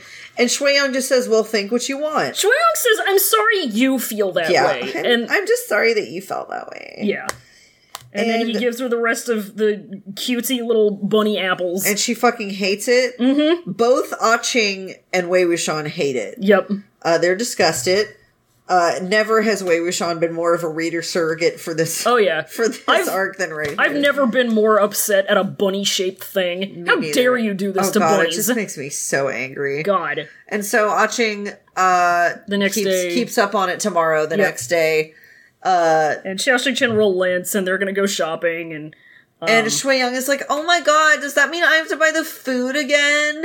And Ah Ching's like, yeah, fucking hop to it. Yeah, Hello? cry about it. Chip, chop, chip. You're the one who fucks with him all the time, huh? Yeah. Once again, Go using be the fact that Shui Young is an irredeemable chud is a valid excuse. God. Shui Young's like, all right, so he leaves, and Ah Ching like takes a little while to do her thing. She just needs to make sure that he's gone. Mm-hmm. And so Xiao Xingchen comes in to check on her, and she's like, Dao Zhang, do you know somebody named Shui Young? Ding, ding, ding, ding. Ding, ding, ding, ding. And that's the end of the chapter, That's folks. the end of the goddamn chapter at last. We'll see what happens next time in chapter 41. 41. Grasses Part 9, the penultimate one. We're almost done with this damn arc. Oh, thank God. I'm so Holy tired. Lord. I'm sorry, but I'm so tired of this. I'm so fucking tired. Let's get right into the Google Translate Essence Collection because we need some levity. We need some levity. Get some levity going. It's levity time. Do you know want it? to? Let's do this. So I have 3 of them today. 3 of them. 3 of them.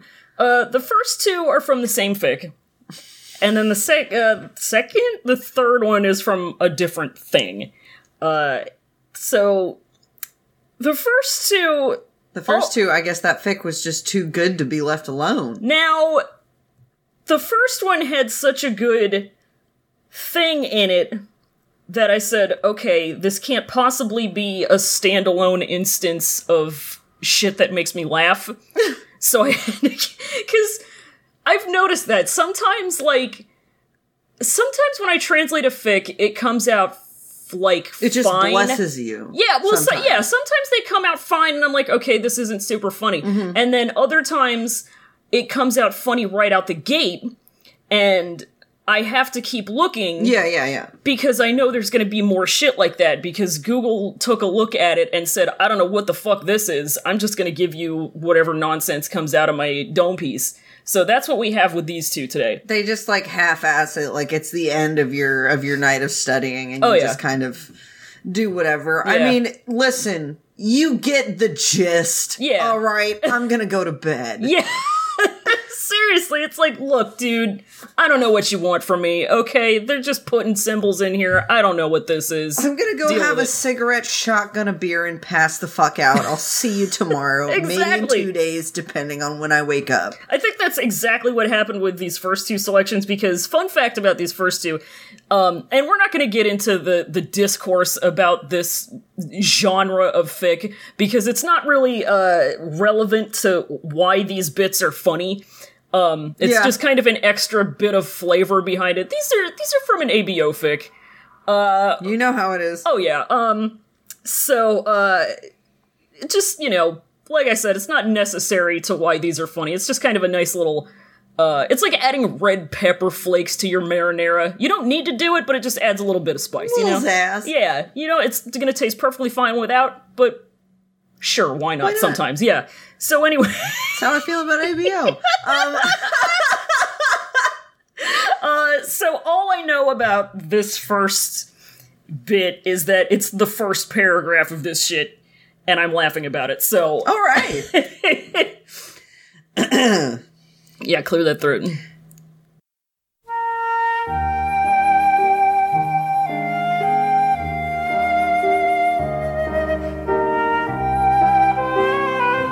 Shui Yang used to be a Dikun, but now he is also a Dikun. Huh. However, he has been a Dikun for decades, but he still hangs on him. Those coons who wagging their tails and begging in his eyes are wastes that are not as good as dogs. Only those who live on their own can be called humans, and since they are all called humans, then there is a distinction between a shit and a god. Shueyong's manifesto. We're really fucking getting there. I like he used to be this, but now he's also this. He's the same thing. He just spiced it up a little bit. He's the same thing, just kind of, you know how it is. It's this whole thing. Yeah, I mean, I think we've all been there. Oh yeah. Jesus Christ. Who wagging their tails. These coons. These coons. Right? I hate when that happens. So Hey, if the alphas are coons, the omegas better be samas. You feel me? Jesus fucking Christ. Horrible. Sorry, I'm sorry. We're not going to talk about it. Yeah. To be fair, I don't know which thing this refers to. Me so neither. Fuck if I know. It's funny to me, though. I don't know. Whichever one you think is wagging their tails and begging more. So I guess It's alphas. I mean, that's just Binghay. So listen to Shoes and Get iPad. if we ever release another episode, So this next one, obviously, like I said, is from the same fic. This is later on in it, but God help me if I have any idea what happened between the last bit and this. It was one of these. Oh, so, yeah. It seems that on this night alone, the things that he did defy in the first 2 decades have become the clown act. All stubbornness and perseverance were lost to the absurd and rigid rules formulated by the right men. Those are like quote unquote. Sorry. Yeah, no, that's very good because that seems very in line with his style of talking. Absolutely. Yeah, the clown act. The clown act. That's capitalized. Like it's starting another sentence. The clown act. I need to know what the clown act is. I mean, other than the obvious of putting on your tactical clown nose and going out and doing business, doing clown business. It's simping. Is it sipping? That corporation's not gonna fuck you, buddy. I think that was Paige's joke. Thanks, Paige. Thanks, It's Paige. one night alone. That's all it takes for you to flip that switch and become the clown act. No,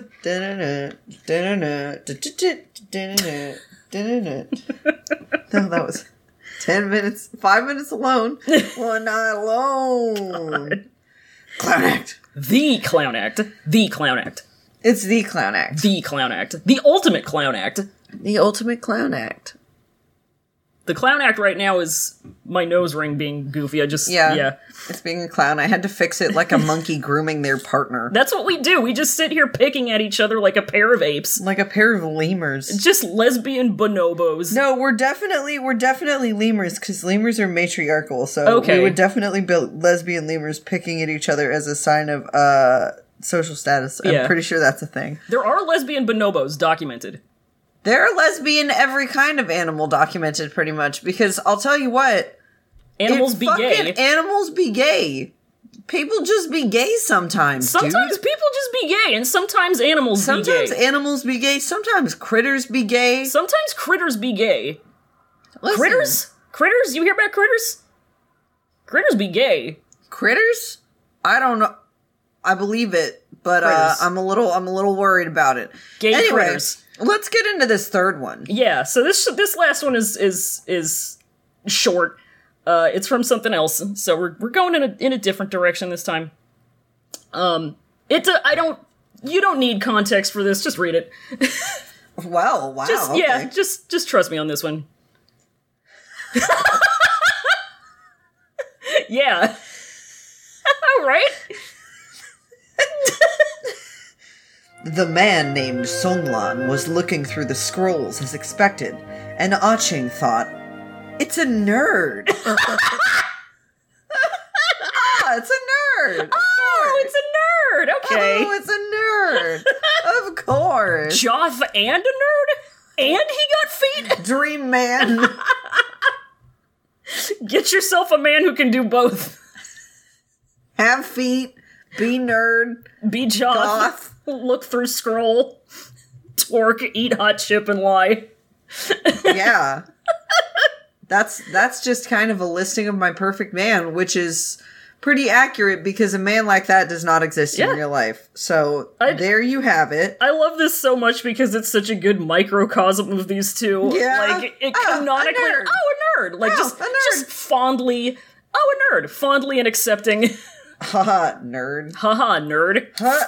Yeah, crack open that bad boy. That cold one. That cold one. It's like actually a cold one and not just a seltzer It one is. Look at that. It's like, it's got the condensation on it. Ooh, that looks nice. Oh, that looks nice. Obiru. Obiru. God damn, I need to start putting my sodies in the fridge. God damn, that looks good. It's a concept.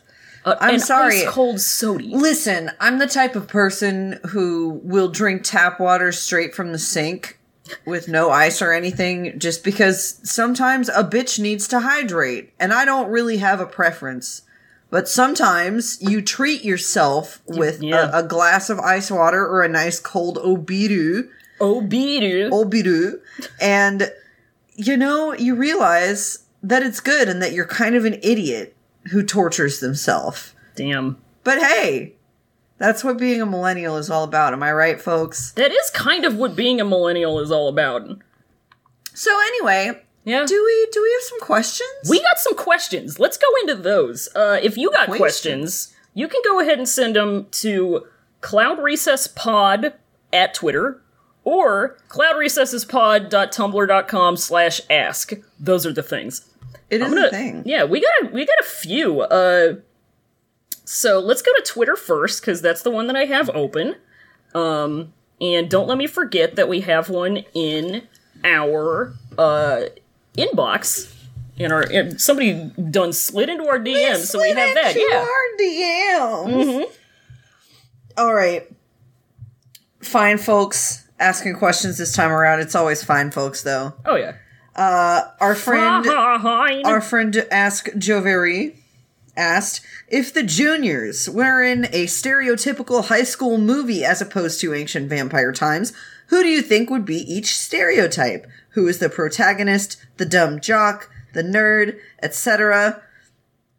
I think we've answered a question along these lines concerning, like, The Breakfast Club, which is a great movie representation of those stereotypes just completely personified, which love that.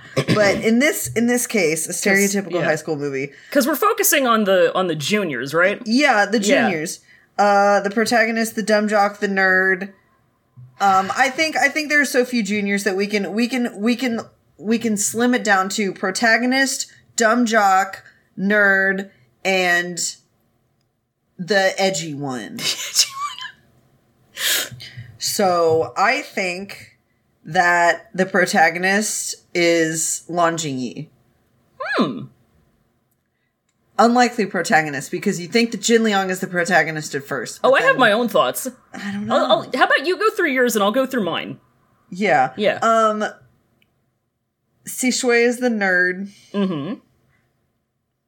Man, actually, no, I think Jingyi is the dumb jock. I'm thinking about it. Jin Liang is the protagonist that you love to hate. And Ouyang Shishen is, actually, no, Ouyang Shishen is the nerd. And Sishui is like the weird alt one. Oh my god. But like, it's just because his dad is a witch and it's all he knows.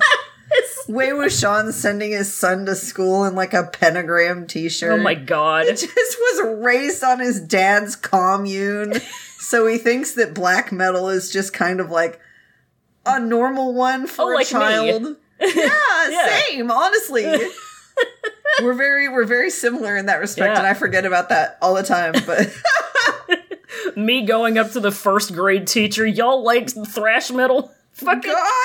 See, now mine is basically the same, except I got my nerd and my edgelord switched. Okay. Ouyang Zijin is he's edgy, not because he himself is edgy, but because he's drawn to edginess. He's not about to do it himself because that's just not him and he knows who he is. Yeah. But Lord, if he isn't devoted to a GameStop goth GF, you know? We've talked about this. He loves an e-girl. Don't we all? Don't we all? He's the knight putting the cloak around the princess and its big titty GameStop girl. God! Yes. Yeah. Really like it. Oh god, I would like to see it. I would like to see it. A movie with the juniors in high school with the... Can I add? Yes. I really want Dumb Jock Jingyi because I want it to be him when he grows up and he's sect leader himbo. I love it. I love him I just love the idea of him having, like, a late bloomer growth spurt. Oh, God, absolutely. Yeah, and he ends up, like, 6'2", like all of the other Lons, and he's hunky, and he's just no thoughts, head empty, scared of Ghost. I just, you know what, on that note, I think we've talked about this a little bit before, but I think it's just so much more interesting of, like, a narrative choice to pick him for the next sect leader instead of Lan Sishui, because I think it's just, like, so obvious that Lan Sishui is being primed for this, but I don't know. I think that Jingyi would be a better representation of how the elder Lan brothers changed the Lan clan. Yeah. In the moderner times. Yeah. Plus, he's gotta know more about discipline than Sishui does because he's been on the receiving end of it so much. Yeah, exactly. I saw, this is less about him becoming the next sect leader and more about him just growing up to be big. I saw... I'm your next president. And I just got signed to Forehead Band Records. Forehead Band Records. I saw a comic one time about, like, him, his hair getting really long, and he, like, he still has it in his little ponytail, and he, like, every time he whips his head around, he slaps somebody with it, and that's why he had to cut it, and that's why he has kind of a shorter baby. He's hair, cute. and it's very cute. I want that combined with him being big. I really just like the idea of him being the shortest now, but in, like, 5 years, he's just a head taller than everybody else. I want it so bad. Just big. Just and big. Dumb. Yeah.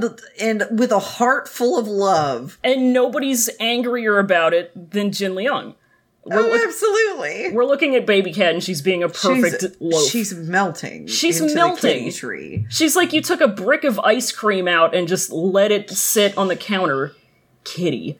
Closing her eyes for a little bit. Just having a bit of a nap. The perfect. There's a good baby. Okay. I'm gonna take a picture of her and post it as the accompanying image to this episode because it's that good. She's the most beautifulest. I don't know what to say. Kitty. So we have one more question from our pal Elvier. Yeah. They ask, we're always talking about Jiggy apology video, but what if someone forced Shui Yang to make one? How bad would that be? This unapologetic asshole doesn't even know how to pronounce sorry without adding sorry that you're a little bitch to it. God. Listen, okay, that video that we watched, what was it, last night? About that horrible Animal Crossing YouTuber? Oh, Jesus fucking Christ. Brycelyn, that, crazy, super right-wing Christian conservative girl who, kicked people off of her server for being gay or talking about, LGBT stuff. Just saying, I'm a lesbian. Or just saying, I'm a lesbian, and then there were people in her comments section like, hey, it's not actually, are you saying it's bad? No, they said it's not bad to be gay. And she says, thinking it's right is, or something. Yes. And, girl. And it just in the entire apology video, because she basically got called out for all of this awful shit. Yeah, there was more to it than this. Ago. Yeah. Way more. Oh, yeah, and way, that's horrible. Bad in and of itself, but, there was even worse shit. Repre-fucking-hensible. But yeah, talking about, animal abuse stuff. Yeah. It was bad. And just the entire video was a complete non-apology. Yeah. It was so incredible. It was so, just her being sorry you feel that way. So much for the intolerant left, basically. Yeah, it was so much manipulative fucking non-apology ass bullshit. Oh, it was some sociopathic shit. But I definitely imagine Shui Yang having that kind of vibe where this stuff has come to light. It's pretty much impossible for him to directly deny it because it's so clear. People are out here calling him a bigot and a murderer because it's obvious that he has murdered people and is a horrible person. And he's they're showing the receipts. They have the screenshots. He's well, I just... I'm sorry you feel that way, but I'm sorry you feel that way, but we just live very different lives. And clearly. I prefer, I'm here to talk about one subject and not that. I'm not here to make it political. I also see this as kind of kind of that recent Jeffree Star quote-unquote apology. Like, I don't hate Songwon, okay, but like... But he is super uptight, and he, like, always gets into my business, and he's kind of a piece of shit about it. But, like, we're, like, so close. Like, we talk best all friends, the time. yeah. And, like, I think the things that he's doing are really important. And, like, listen, don't get me wrong. Xiaoxing Chen and I, such good terms, really wonderful. We're like this. Like, crossing my little fingies. But he's such a pushover, and, like, he's such a bitch. And I just, like, really wish I could see him dead. But, like, we're so close. Like, he's so great. He's such a sweetheart. I'm just, oh my god, it's so fun. Oh, God. Oh, God. I just, like... I'm he just, vomiting. like, does not even realize that the things that he has done are bad things. No. He refuses to label himself as a murderer or whatever for it, at least publicly, and finds multiple ways to skirt around it through wordplay because, God, he might have the mentality of a however-year-old, 8-year-old, 9-year-old, but, He's learned from the best. yes, he has learned from the best. Who? I cannot wait to get into that shit because I got some thoughts. Anyway. So excited. It's so fun. So, the person who slid into our DMs, a pal B, thank you B, at Paraluna_BTS, says, greetings. First of all, I just wanted to say I'm glad you guys are surviving this insane year. Thanks for giving me doses of serotonin with this pod. You are welcome. We are glad to do it. Mm-hmm. Secondly, I have a question for you guys. We know that cultivators can sometimes have some really cool or poetic titles, like Han Guangjun, the Venerated Triads titles, Sandu Shengshou, Cool Moon and Gentle Breeze, etc. But Wei Ying's only real title, other than the one in the novel's name, is Yiling Patriarch, which doesn't really apply when he's not in Yiling anymore, I don't think. So my question is, if Wei Wuxian hadn't gone down the path of demonic cultivation, what title do you think he would have gotten? And if Wang Shan had a duo title like the Twin Jades of Lan or the Prides of Yunmeng, what name do you think they would have? My first instinctual thought, and I'm going to say this before I forget about it, is their duo title having something to do with, like, yin yang, basically. You know? Smiling. Grinning and smiling. Smiling and grinning. Him by himself. Damn, if he hadn't gone... See, that's what I have more trouble with. Yeah, because here's the thing about Modao. It's one of these things. It's one of the few. Like, I felt this way about Full Metal Alchemist. It's one of these properties where the story is so tightly constructed and the events are just so logical that I almost can't see there being a way for him to avoid going down that road. Like, I've read plenty of fan fiction. Oh, I'm sure, but, like, logically, like, given the shit that happens in his life, given the paths, given just the shit that happens, like, the way one thing leads to another, it's inevitable. Like, yeah, it just feels so inevitable, and I have a really hard time, like, not that I think that, like, writing AUs where it doesn't happen is bad or whatever. Like, I love it. I fucking love that shit. But, like, in that universe itself, I'm like, damn, that's just how it's gonna be, you know? I fucking guess. Yeah. I feel that, I think...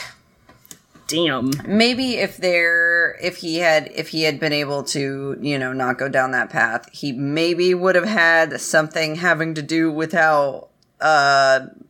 like silver-tongued he is or whatever, or how quick-witted. Yeah. You know?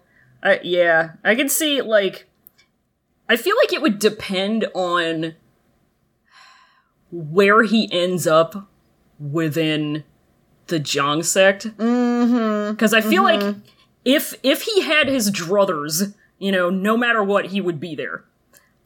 Yeah, like, unless there are outside circumstances that pull him away from there for whatever reason, the way he was, like, forced to defect or whatever, basically, where he, not necessarily forced, but, like, reached a point where he was like, I gotta do this, I feel like he would be there, and it's a matter of, like, what his position is there and what the people... Because that's kind of like what these titles are all about. It's like, how do the people see you?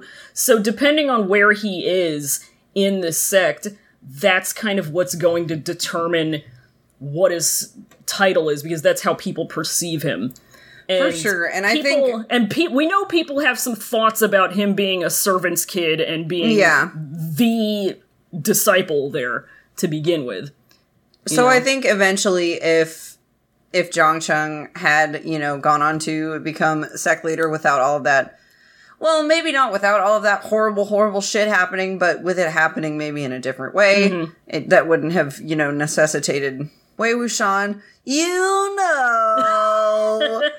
I think that Wei Wuxian would have become his right-hand man, maybe in higher standing than a servant, considering his upbringing. I know the public perception is what we're focusing on, but it probably would have had something to do with him, being a real good right-hand man or something. I don't know. I don't think after Zhang Cheng takes the throne, so to speak, that he would make an effort to bring undue attention on himself. Yeah. I think... And just kind of sink into the role. I don't know. I feel like no matter what the title is, if he had a title, like, foisted upon him, I feel like no matter what it is, I feel like he wouldn't necessarily go along with it.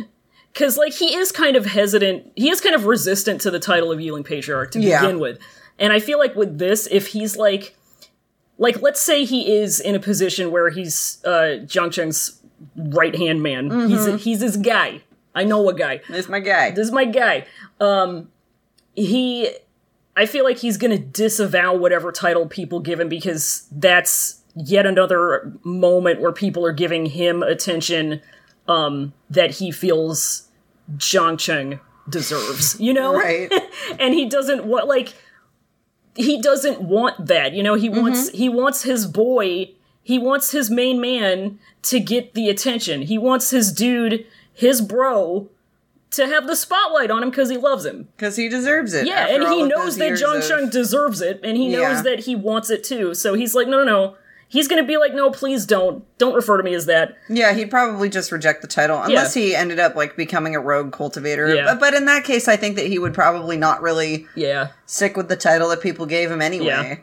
Yeah. It's just, like you said, it is kind of weird and almost difficult to think about how something like this would have turned out, because the way that the story is set up, there's, I mean, unless you did, like, tried to do like a butterfly effect kind of thing, there's little room to really envision how it could have gone otherwise, like, because even in like the earliest fucking disaster days, like, when they're still studying in Gusu, he's still like in the Donghua, at least, like or no, both of them, he's still like fucks around with demonic cultivation a little bit, at least the idea of it. He's like, hey, that wouldn't be necessarily a bad idea, it could be energy efficient. Exactly. He says it's just recycling. It's free energy. So, I think it was set up from the beginning that he would, if not fall into it, not of his own accord, just continue to experiment with it, because he doesn't really give a fuck about what his superiors have to say about it, because he'll have come to his own conclusions or whatever. But anyway. But yeah, I think the only way he would have avoided it, if things just stayed chill, he grew up to be Mr. Right-Hand Boy. I think he could have resisted demonic cultivation if Zhang Cheng, like, reminded him enough. I feel like that's the only person he would have obeyed. I think if he had been given a choice he would have been able to resist demonic cultivation, but he was not given a choice. So he did what he had to do, what he thought was the most beneficial thing for him to do without consulting anybody else, which is typically how men do it. And, that led to it being how it is. But anyway, I can't really come up with a good title for the boy himself, but I think he would just grow up to be an adult Pride of Yunmeng. Yeah. Along with your boy. An adult man. The adult man. His name is Adultman Ying. Adult way adult. Wushan Adultman. Because Ying means baby, so he's just way adult. Yeah, he's way adult. Way adult, way big boy. Jesus Christ. So let's go over to Dumbler. Sorry, that was like kind of an unsatisfactory question, but it's a big question. It's a thinker. Yeah, it's a thinker. We're just using our little noodles. Oh, so many questions. Yeah. All right, so on to Tumblr. Anonymous asked, in honor of the question about who stands what musician, I wonder what songs that most represent our very best boys or girls. I like No Roots by Alice Merton for Wei Wuxian, partly because the first line is I like digging holes, and that is peak Wei Wuxian behavior. Trouble by Parov Stellar is also very on-brand. Thoughts. Who is this from? Oh, is it from Anonymous. Okay. Yeah. See, now here's my big problem. I don't know any song by any band that isn't, like, Yes or the Mars Volta. Yeah. I mean, go ahead and look up the lyrics and we'll see how we feel. I'm familiar with No Roots by Alice Merton. I'm not a fan, don't like her voice, but the lyrics definitely resonate with Mr. Wei de Wuxian. Wei de Wuxian. So Wayne Wuxian. Wayne Wuxian. The first Enemy one of the is show. No Roots. I do like digging holes. Or does he like hiding things in them? He just likes digging them, I think. Yeah, that's true. Oh, I know this song. Yeah. Yeah. What songs? See, I'm usually really good at this, but like every song I've ever heard has completely left my thing. I think great Lon Wangji song is Running Up That Hill by Kate Bush. Yeah. Thank you. That's his girl. That's his girl. I'm so sorry about it, but like that song is very, very good Kate Bush song. The honorary Kate Bush song for person's personality mentioned is Cloud Busting for Lan Shui. If you know, you know. It was No Roots by Alice Merton. I do like that for Wei Wuxian. And Trouble by Parov Stellar. I've never in my life heard of that song. So thank you for introducing a new song here. Yeah, let's see how we get this. Parov? Oh, yeah. Let You singing this? Oh my god. I do my best work when I'm doing wrong. I might be wrecking like a train, but I know that you're gonna ride anyway. Boy. Woo! Alright. We like it. As far as songs that I enjoy for Wei Wuxian, one that is fun to think about for Wei Wuxian that I really enjoy is Kill V Maim by Grimes, which is technically about a gender fluid vampire version of Al Pacino. Specifically in The Godfather 2. Specifically in The Godfather 2. And he travels through time and space. So that's fun, but it's also really cool. So that's cool for Wei Wuxian, in my opinion. I'm trying to think of anything else that I've listened to. Unfortunately, I've pretty much only listened to Grimes for the past 2 months. I don't know what's wrong with me. I've mentioned my music taste several times. None of this is in my wheelhouse. But shoot, I mean, send us some fucking character bops. Maybe we'll make a little playlist. That could be fun. Yeah, interactive. Yeah. Zhang Chung is just like he's pick a Smith song. Yeah, pick a Smith song. Jesus fuck. You right. Am I wrong? No, you're never wrong. Not.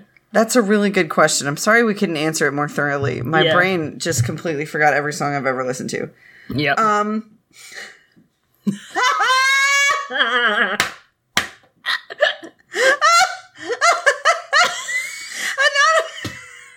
Anonymous said, I don't know if you're taking Scumballing questions, but in case you are, Liao Chinga is a himbo. Discuss. There is nothing to discuss. You're fucking right. When you write, you write. You're right. When you himbo, you himbo. We don't need to fight you about this because it's clearly depicted in the text that this man knows how to do two things. And that's fight and be really awkward around people that he likes. Yep. And that's it. He knows how to, actually three things. He knows how to fight, he knows how to chastise people, and he knows how to be really stupid and awkward around people he likes. That's fucking it. No thoughts, head empty, only sword. He's like, fuck, him and Felix Fraldarius could have a great, rollicking fucking conversation and they would only talk about swords. Oh my god. Oh, God, thank you so much. Ooh, my face hurts. And another one in the same vein, Anonymous asked, does Xiao Xingchen count as a himbo? You know it. Pure of heart, dumb of ass. Pure of heart, dumb of ass. Pure of heart, dumb of ass. Pure of heart, dumb of ass. Pure of heart, dumb of ass. I don't know how much faster and louder we could get, but yeah. We fucking like it. He's absolutely a himbo. Oh, yeah. Like, there's no question. He is so... And it's like, the ignorance isn't really his own fault. It's just how he was brought up. And I'm not even saying that because he's like probably the least bigoted person on the planet. He's just stupid. He has no common sense whatsoever. He's just nothing going on up there. It's like, he never learned the skills. It's like you take a panda out of its natural habitat and it has no idea what the fuck it's doing. It's great at being in its natural habitat. Oh, yeah. But you like put it on a city street and it just fucking dies because it knows how to do like two things. Yeah. And that's eat and fuck. Yep. And it can only eat like one specific thing. And yeah, it's just out here. It has such a simple life. It's having a good time eating, sleeping, pooping, and fucking, and that's all you gotta do. And you put it into real life and it just completely fails. Yep. And crumples on itself because it's just a panda. It's just a panda. It had such a limited purpose to begin with. Yep. And you went and did that to it. You shouldn't have. You really shouldn't have. Xiao Xingchen, in short, is a panda. Xiao Xingchen should have stayed in the goddamn house. He should have stayed in the bamboo forest. He should have stayed on that mountain. Eating, sleeping, pooping, and fucking. That's right. Sorry just like about a panda, it. yeah. Yep. Eating, sleeping, pooping, and fucking. That's all you need. And our final question is from another anonymous friend. They asked, does Shui Yong have a ton of cavities? Yes. Yes. He seems like the sort of person who doesn't brush his teeth. This is awful. I hate this. Now I'm wondering which MDZS characters does the dentist yell at? Oh my god. Which ones are actually good about dental health? Wei Wuxian is definitely one of those people who does not take care of his teeth at all. He brushes his teeth maybe like once every couple days, but then he goes to the dentist and it's always fine. Yeah. And like nothing ever happens with him. He's the most skating by through life ass bitch. I can't fucking stand it. Yep, absolutely. And that comes from me who just skated through most of school. Yeah. Yeah. Lan Wangji is the type of person who brushes his teeth on a whim. Yeah. Whenever he feels like he needs to. Yeah, he has a few set times in the day where he does it, but then throughout the day, you know, because he's very much a routine boy. Oh yeah. Yeah. Zhangsheng is the opposite of Wei Wuxian. He takes incredibly vigorous care of his teeth. Because he takes incredibly vigorous care of all of the outside of his body. It doesn't matter that all he eats are black coffee and cigarettes. Yeah. The outside of his body must be squeaky fucking clean. Oh yeah. Constantly smelling right and looking right because he has an image to maintain. Mm-hmm. But yeah, he takes very good care of his teeth, but he still ends up needing a root canal for some god unknown reason. Oh yeah, and probably he has, all the black coffee. He ends up having like 14 cavities. Oh yeah, and he's like, how the fuck? How? Because he has not gone to the dentist in 8 years because he didn't think he needed it. Mm-hmm. And then when he finally went to the dentist and the dentist said, "Yeah, your mouth's fucked up," he was like, shocked Pikachu face. How could this be? But I take such good care of my teeth. Well, what's your diet like? I drink black coffee and I smoke a pack a day. I think that might be your problem there, sir. What the fuck are you talking about? There's no way that can be true. Huaisong had braces. That's just a fact. Hwai-Song definitely had braces. Hwai-Song had a fucked up ass mouth before she got those braces. Hwai-Song had braces. Hwai-Song had braces. Shueyong canonically disgusting. has... Oh, yeah. Shueyong canonically has snaggle teeth. Oh, yeah, he has fucking little fangies. Yeah, little fangies. But yeah, he's a fucking mess. He's a mess. It's disgusting. His teeth probably fall out. His teeth are probably on their way out when... You know. When you know. And he's only like, what? In current time? In the present? Like or when in the... you know. Like currently. Fuck. Like his teeth are... I didn't even have to say that because they literally fought with him before. Yeah. But like 27? Yeah, something like that. His teeth are already on their way out. Oh, yeah. I guarantee fucking to you. Yeah. He's gonna be toothless before 30. I guarantee you. Fuck off. Fuck off. It's the tooth. I'm sorry that you're not... Remember the tooth! Remember the tooth! Remember the tooth. Remember the tooth! I must not fear. Fear is the mind killer. Fear is the little... We're not fucking doing it. Anyway, that was it for our questions. I think maybe it's time for a little housekeeping. I think it's time for a little housekeeping. Fear is the little dentist. Yeah. I'm gonna pinch your cheek so hard. Gosh. You frickin' baby. We have a Patreon. We do have a Patreon, and if you throw treats into our mouth, we will throw them back at you like a weird kind of baby bird thing, but with less regurgitation. $1 a month of treats. You can be a disciple of the show, get access to all our Patreon exclusive bonus content, including Shoes and Get iPad plus special role in our Discord. $5 a month, you can be sec leader of the show, and you get all that plus a more special role in our Discord channel, and a little thank you shout out on the show. And at the start of every month, you can get a little doodle from one of us. A little noodle. A little noodle. A little noodle. And for $10 a month, you can be a chief cultivator of the Pod Recesses world and get all of that and an even more special role in our Discord. And you can listen. That's not what you do anymore. You can help us decide where to send our charity money. Oh, no, it is. And you can listen in when we record our episodes, including Shoes and Get iPad. And you also get a doodle. We do still gotta donate our charity money for this month. We do. We gotta decide who our candidates are gonna be. So shout out to our $5 sec leaders, Sarah M., Lenny W., Carrie, Lena, Rachel W., and Audrey F. Thank you so much for supporting us. Yay. And a big $10 thank you shout out to chief cultivators of the show, Scout and Colin. We love you. OGs, day ones.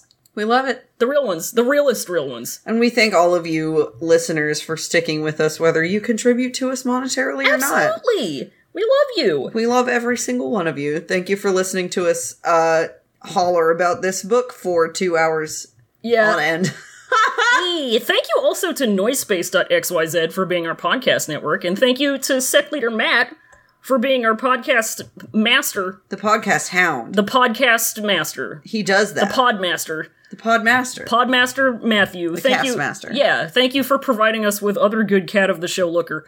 Go on to Noisepace.xyz. You're going to find so much cool podcast content there. Yeah, you're going to find some new podcasts. Yeah, they got a couple new things. Yeah, such as The Big Match Minute if you want to hear about wrestling, and LMNOP if you want to hear a recent guest of the show, Val Flight Cub, talk about Elementary of Sherlock Holmes TV.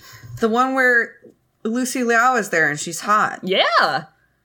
It's good. And she's cool. And we love Val, so we love to fucking hear it. Yeah. To me. Val definitely rules. Val, good.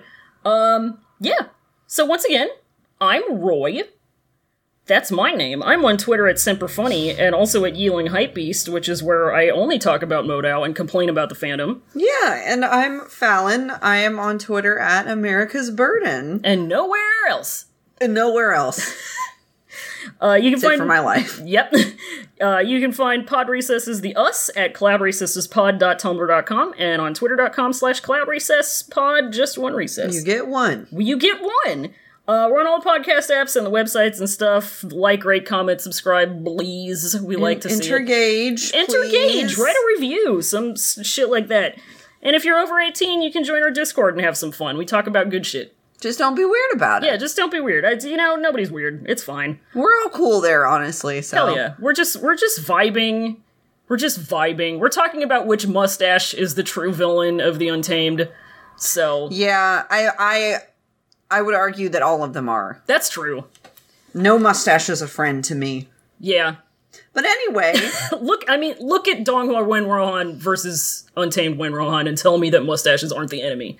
I am sorry. What they did to Wenrohan is it's just criminal. It's just criminal. Like, I know he's a fascist, and I know he's evil and bad, but you didn't have to do him that dirty.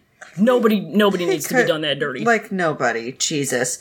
Anyway, thank you so much for listening. Give him his acrylics back. Give him his acrylics back. Links to all of the shit is in the description, by the way.